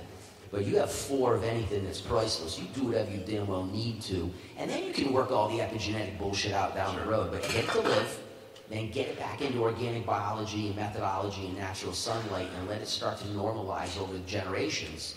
But to lose the material means you lost something that might never be. That region that it came from could very well be only poppy now. So you look at the pepper situation in Syria. They have a whole variety of heirloom peppers that are essentially gone after the ISIS rolled through and demolished everything. And it's only going to get worse. You're only going to see less and less and less. And the problem is that you need to be the preservationist. I learned this from a guy that does coral preservation, where he does, he's a coral freak. And he's a frag collector. And he said, more coral in diversity is held now across the world in small hands than might be left in the ocean because we've acidified it so badly. So all of a sudden, all these small collectors are holding coral alive in little tanks in their houses, preserving something that was once widespread. And I think that has to happen with cannabis because you need to have this source material so that you can always mine back and go into the things that have resistance that was chosen for centuries to resist problems in areas so that you have the genetic information needed to survive. You can always pull good grass out of a population, but can you pull good grass out that survives? That's really the issue for farming to me, and that's where we are with cannabis. Thank you for that. And my observation was actually a little more towards what the last person just asked, or the lady up there asked. So the bourbon model seems a little informative as well as the Champagne Wagyu models, because with bourbon, they're very specific about their watershed, like you were alluding to, but more specifically, the value-added or hyper-luxury products. So like the Instagram hype mythology is terrible. But when you look at where the bourbon market is matured, you can go to distilleries, for instance, Jim Beam, and they're $1,200, $2,000 bottles of bourbon that are 23 years old where you can't get anywhere else, and they only sell them at the distillery and to 2 or 3 select bars in Japan where the ultra-premium market is. And they don't blink, they buy cases of them. Oh, look at Ferrari. So does that look like single plant packs for us, like the best plant in the greenhouse, because those are specific spots in the rick house, or you would have sort of graded packs? You know, what's the high dollar we can go after like that? That's only a farm. In terms of how you would look at appellations in general, there's always going to be ultra high level producers within them. So there's going to be somebody more successful than other people, and not everyone in the appellation is going to sell a $3,000 bottle, but you might. But the bottom line is if a $3,000 bottle is coming out of your appellation, it drags the value up of everybody around you. And not everybody has the same skill set or the same location. But the bottom line is some of you will, and who knows who that will be. But well, maybe that's just a way to bring in what you're talking about, kind of the collective as well. The best plant from your greenhouse was the bomb, and it was way better than the rest of my production run. So we'll make packs with that and your best plant, which is the same varietal, same terroir, and you sell it $4 grand pack, something like that. Or on bid. See, I think you'll see it on bid as you go forward for some of these items. Like with wine, they auction it off in terms of what's it really worth for the market. What does the market bear? And then I think that you're going to see, especially with extraction from dry sift and from water process, it'll be the way you're able to capitalize on vintage. And so vintage in wine means no rain that year. So perfect year for grapes, sugars were high, no issues. So we'll have said in the last 10 years, 4 years ago was a vintage year. Well, any flour kept is garbage by now because the plant material is degraded. But if you've captured the resin from it and preserved it correctly, that's worth something. And that has the ability for you to be able to work off of these scarcity, rarity items where that was the best year we all talked about, that was the best strain. Well, I have hash from the best strain from the best year. What is that worth? And those are small niche items, but the bottom line is it allows you to make money from years later on small batches that you hold, because holding hash isn't difficult. You can hold it in quantity until you package it. And so you could hold it in form, and as long as you have the paperwork on it and release it in the future, why can't you work off of that? Ferrari does, they always get orders on their cars. They make a few less than they get orders, so this way you're always getting screwed. And then on some of the Ferraris, you have to own the Ferrari, and then you have to go to the Ferrari track and drive their Ferrari, and they have to determine that you can drive the car before you're allowed to buy it. And then when you buy it, you can sell it the next day for another $1 million. So you paid 1.1, you buy the car, and the next day it's worth 2.2. Because they don't allow you to buy it. They don't let you get at it that easy. And that's not us right now, because otherwise we'll just discourage sales. But when you go global and you start to have the ability to produce incredible varieties of cannabis in these regions that produce incredible varieties, then as a commoditized product, which cannabis will be, why wouldn't it follow suit that these things have the value? And your farm might be the one that produces the best. And so you're the one that they use to enter the competitions. You're the one that they use to highlight some of these pieces, because every single person around you looks better when you do better. That's the beauty of the appellation, that if you're all contributing to it and you're all participating at the right level, the success of one multiplies the success of all, and it doesn't diminish your success, which is what most people are afraid of. I don't want to tie in with anybody because they're going to screw my money up. I'm not going to get my recognition. But the truth of it all is you're too small to be recognized. But together, you're not. You definitely got the wheels turning. Thank you. You're welcome. Yeah, keep going. All right. You can go for as long as you want. Well, I mean, we're at 12:30. Oh, shit. Yeah, we'll take Let's it. go get some lunch.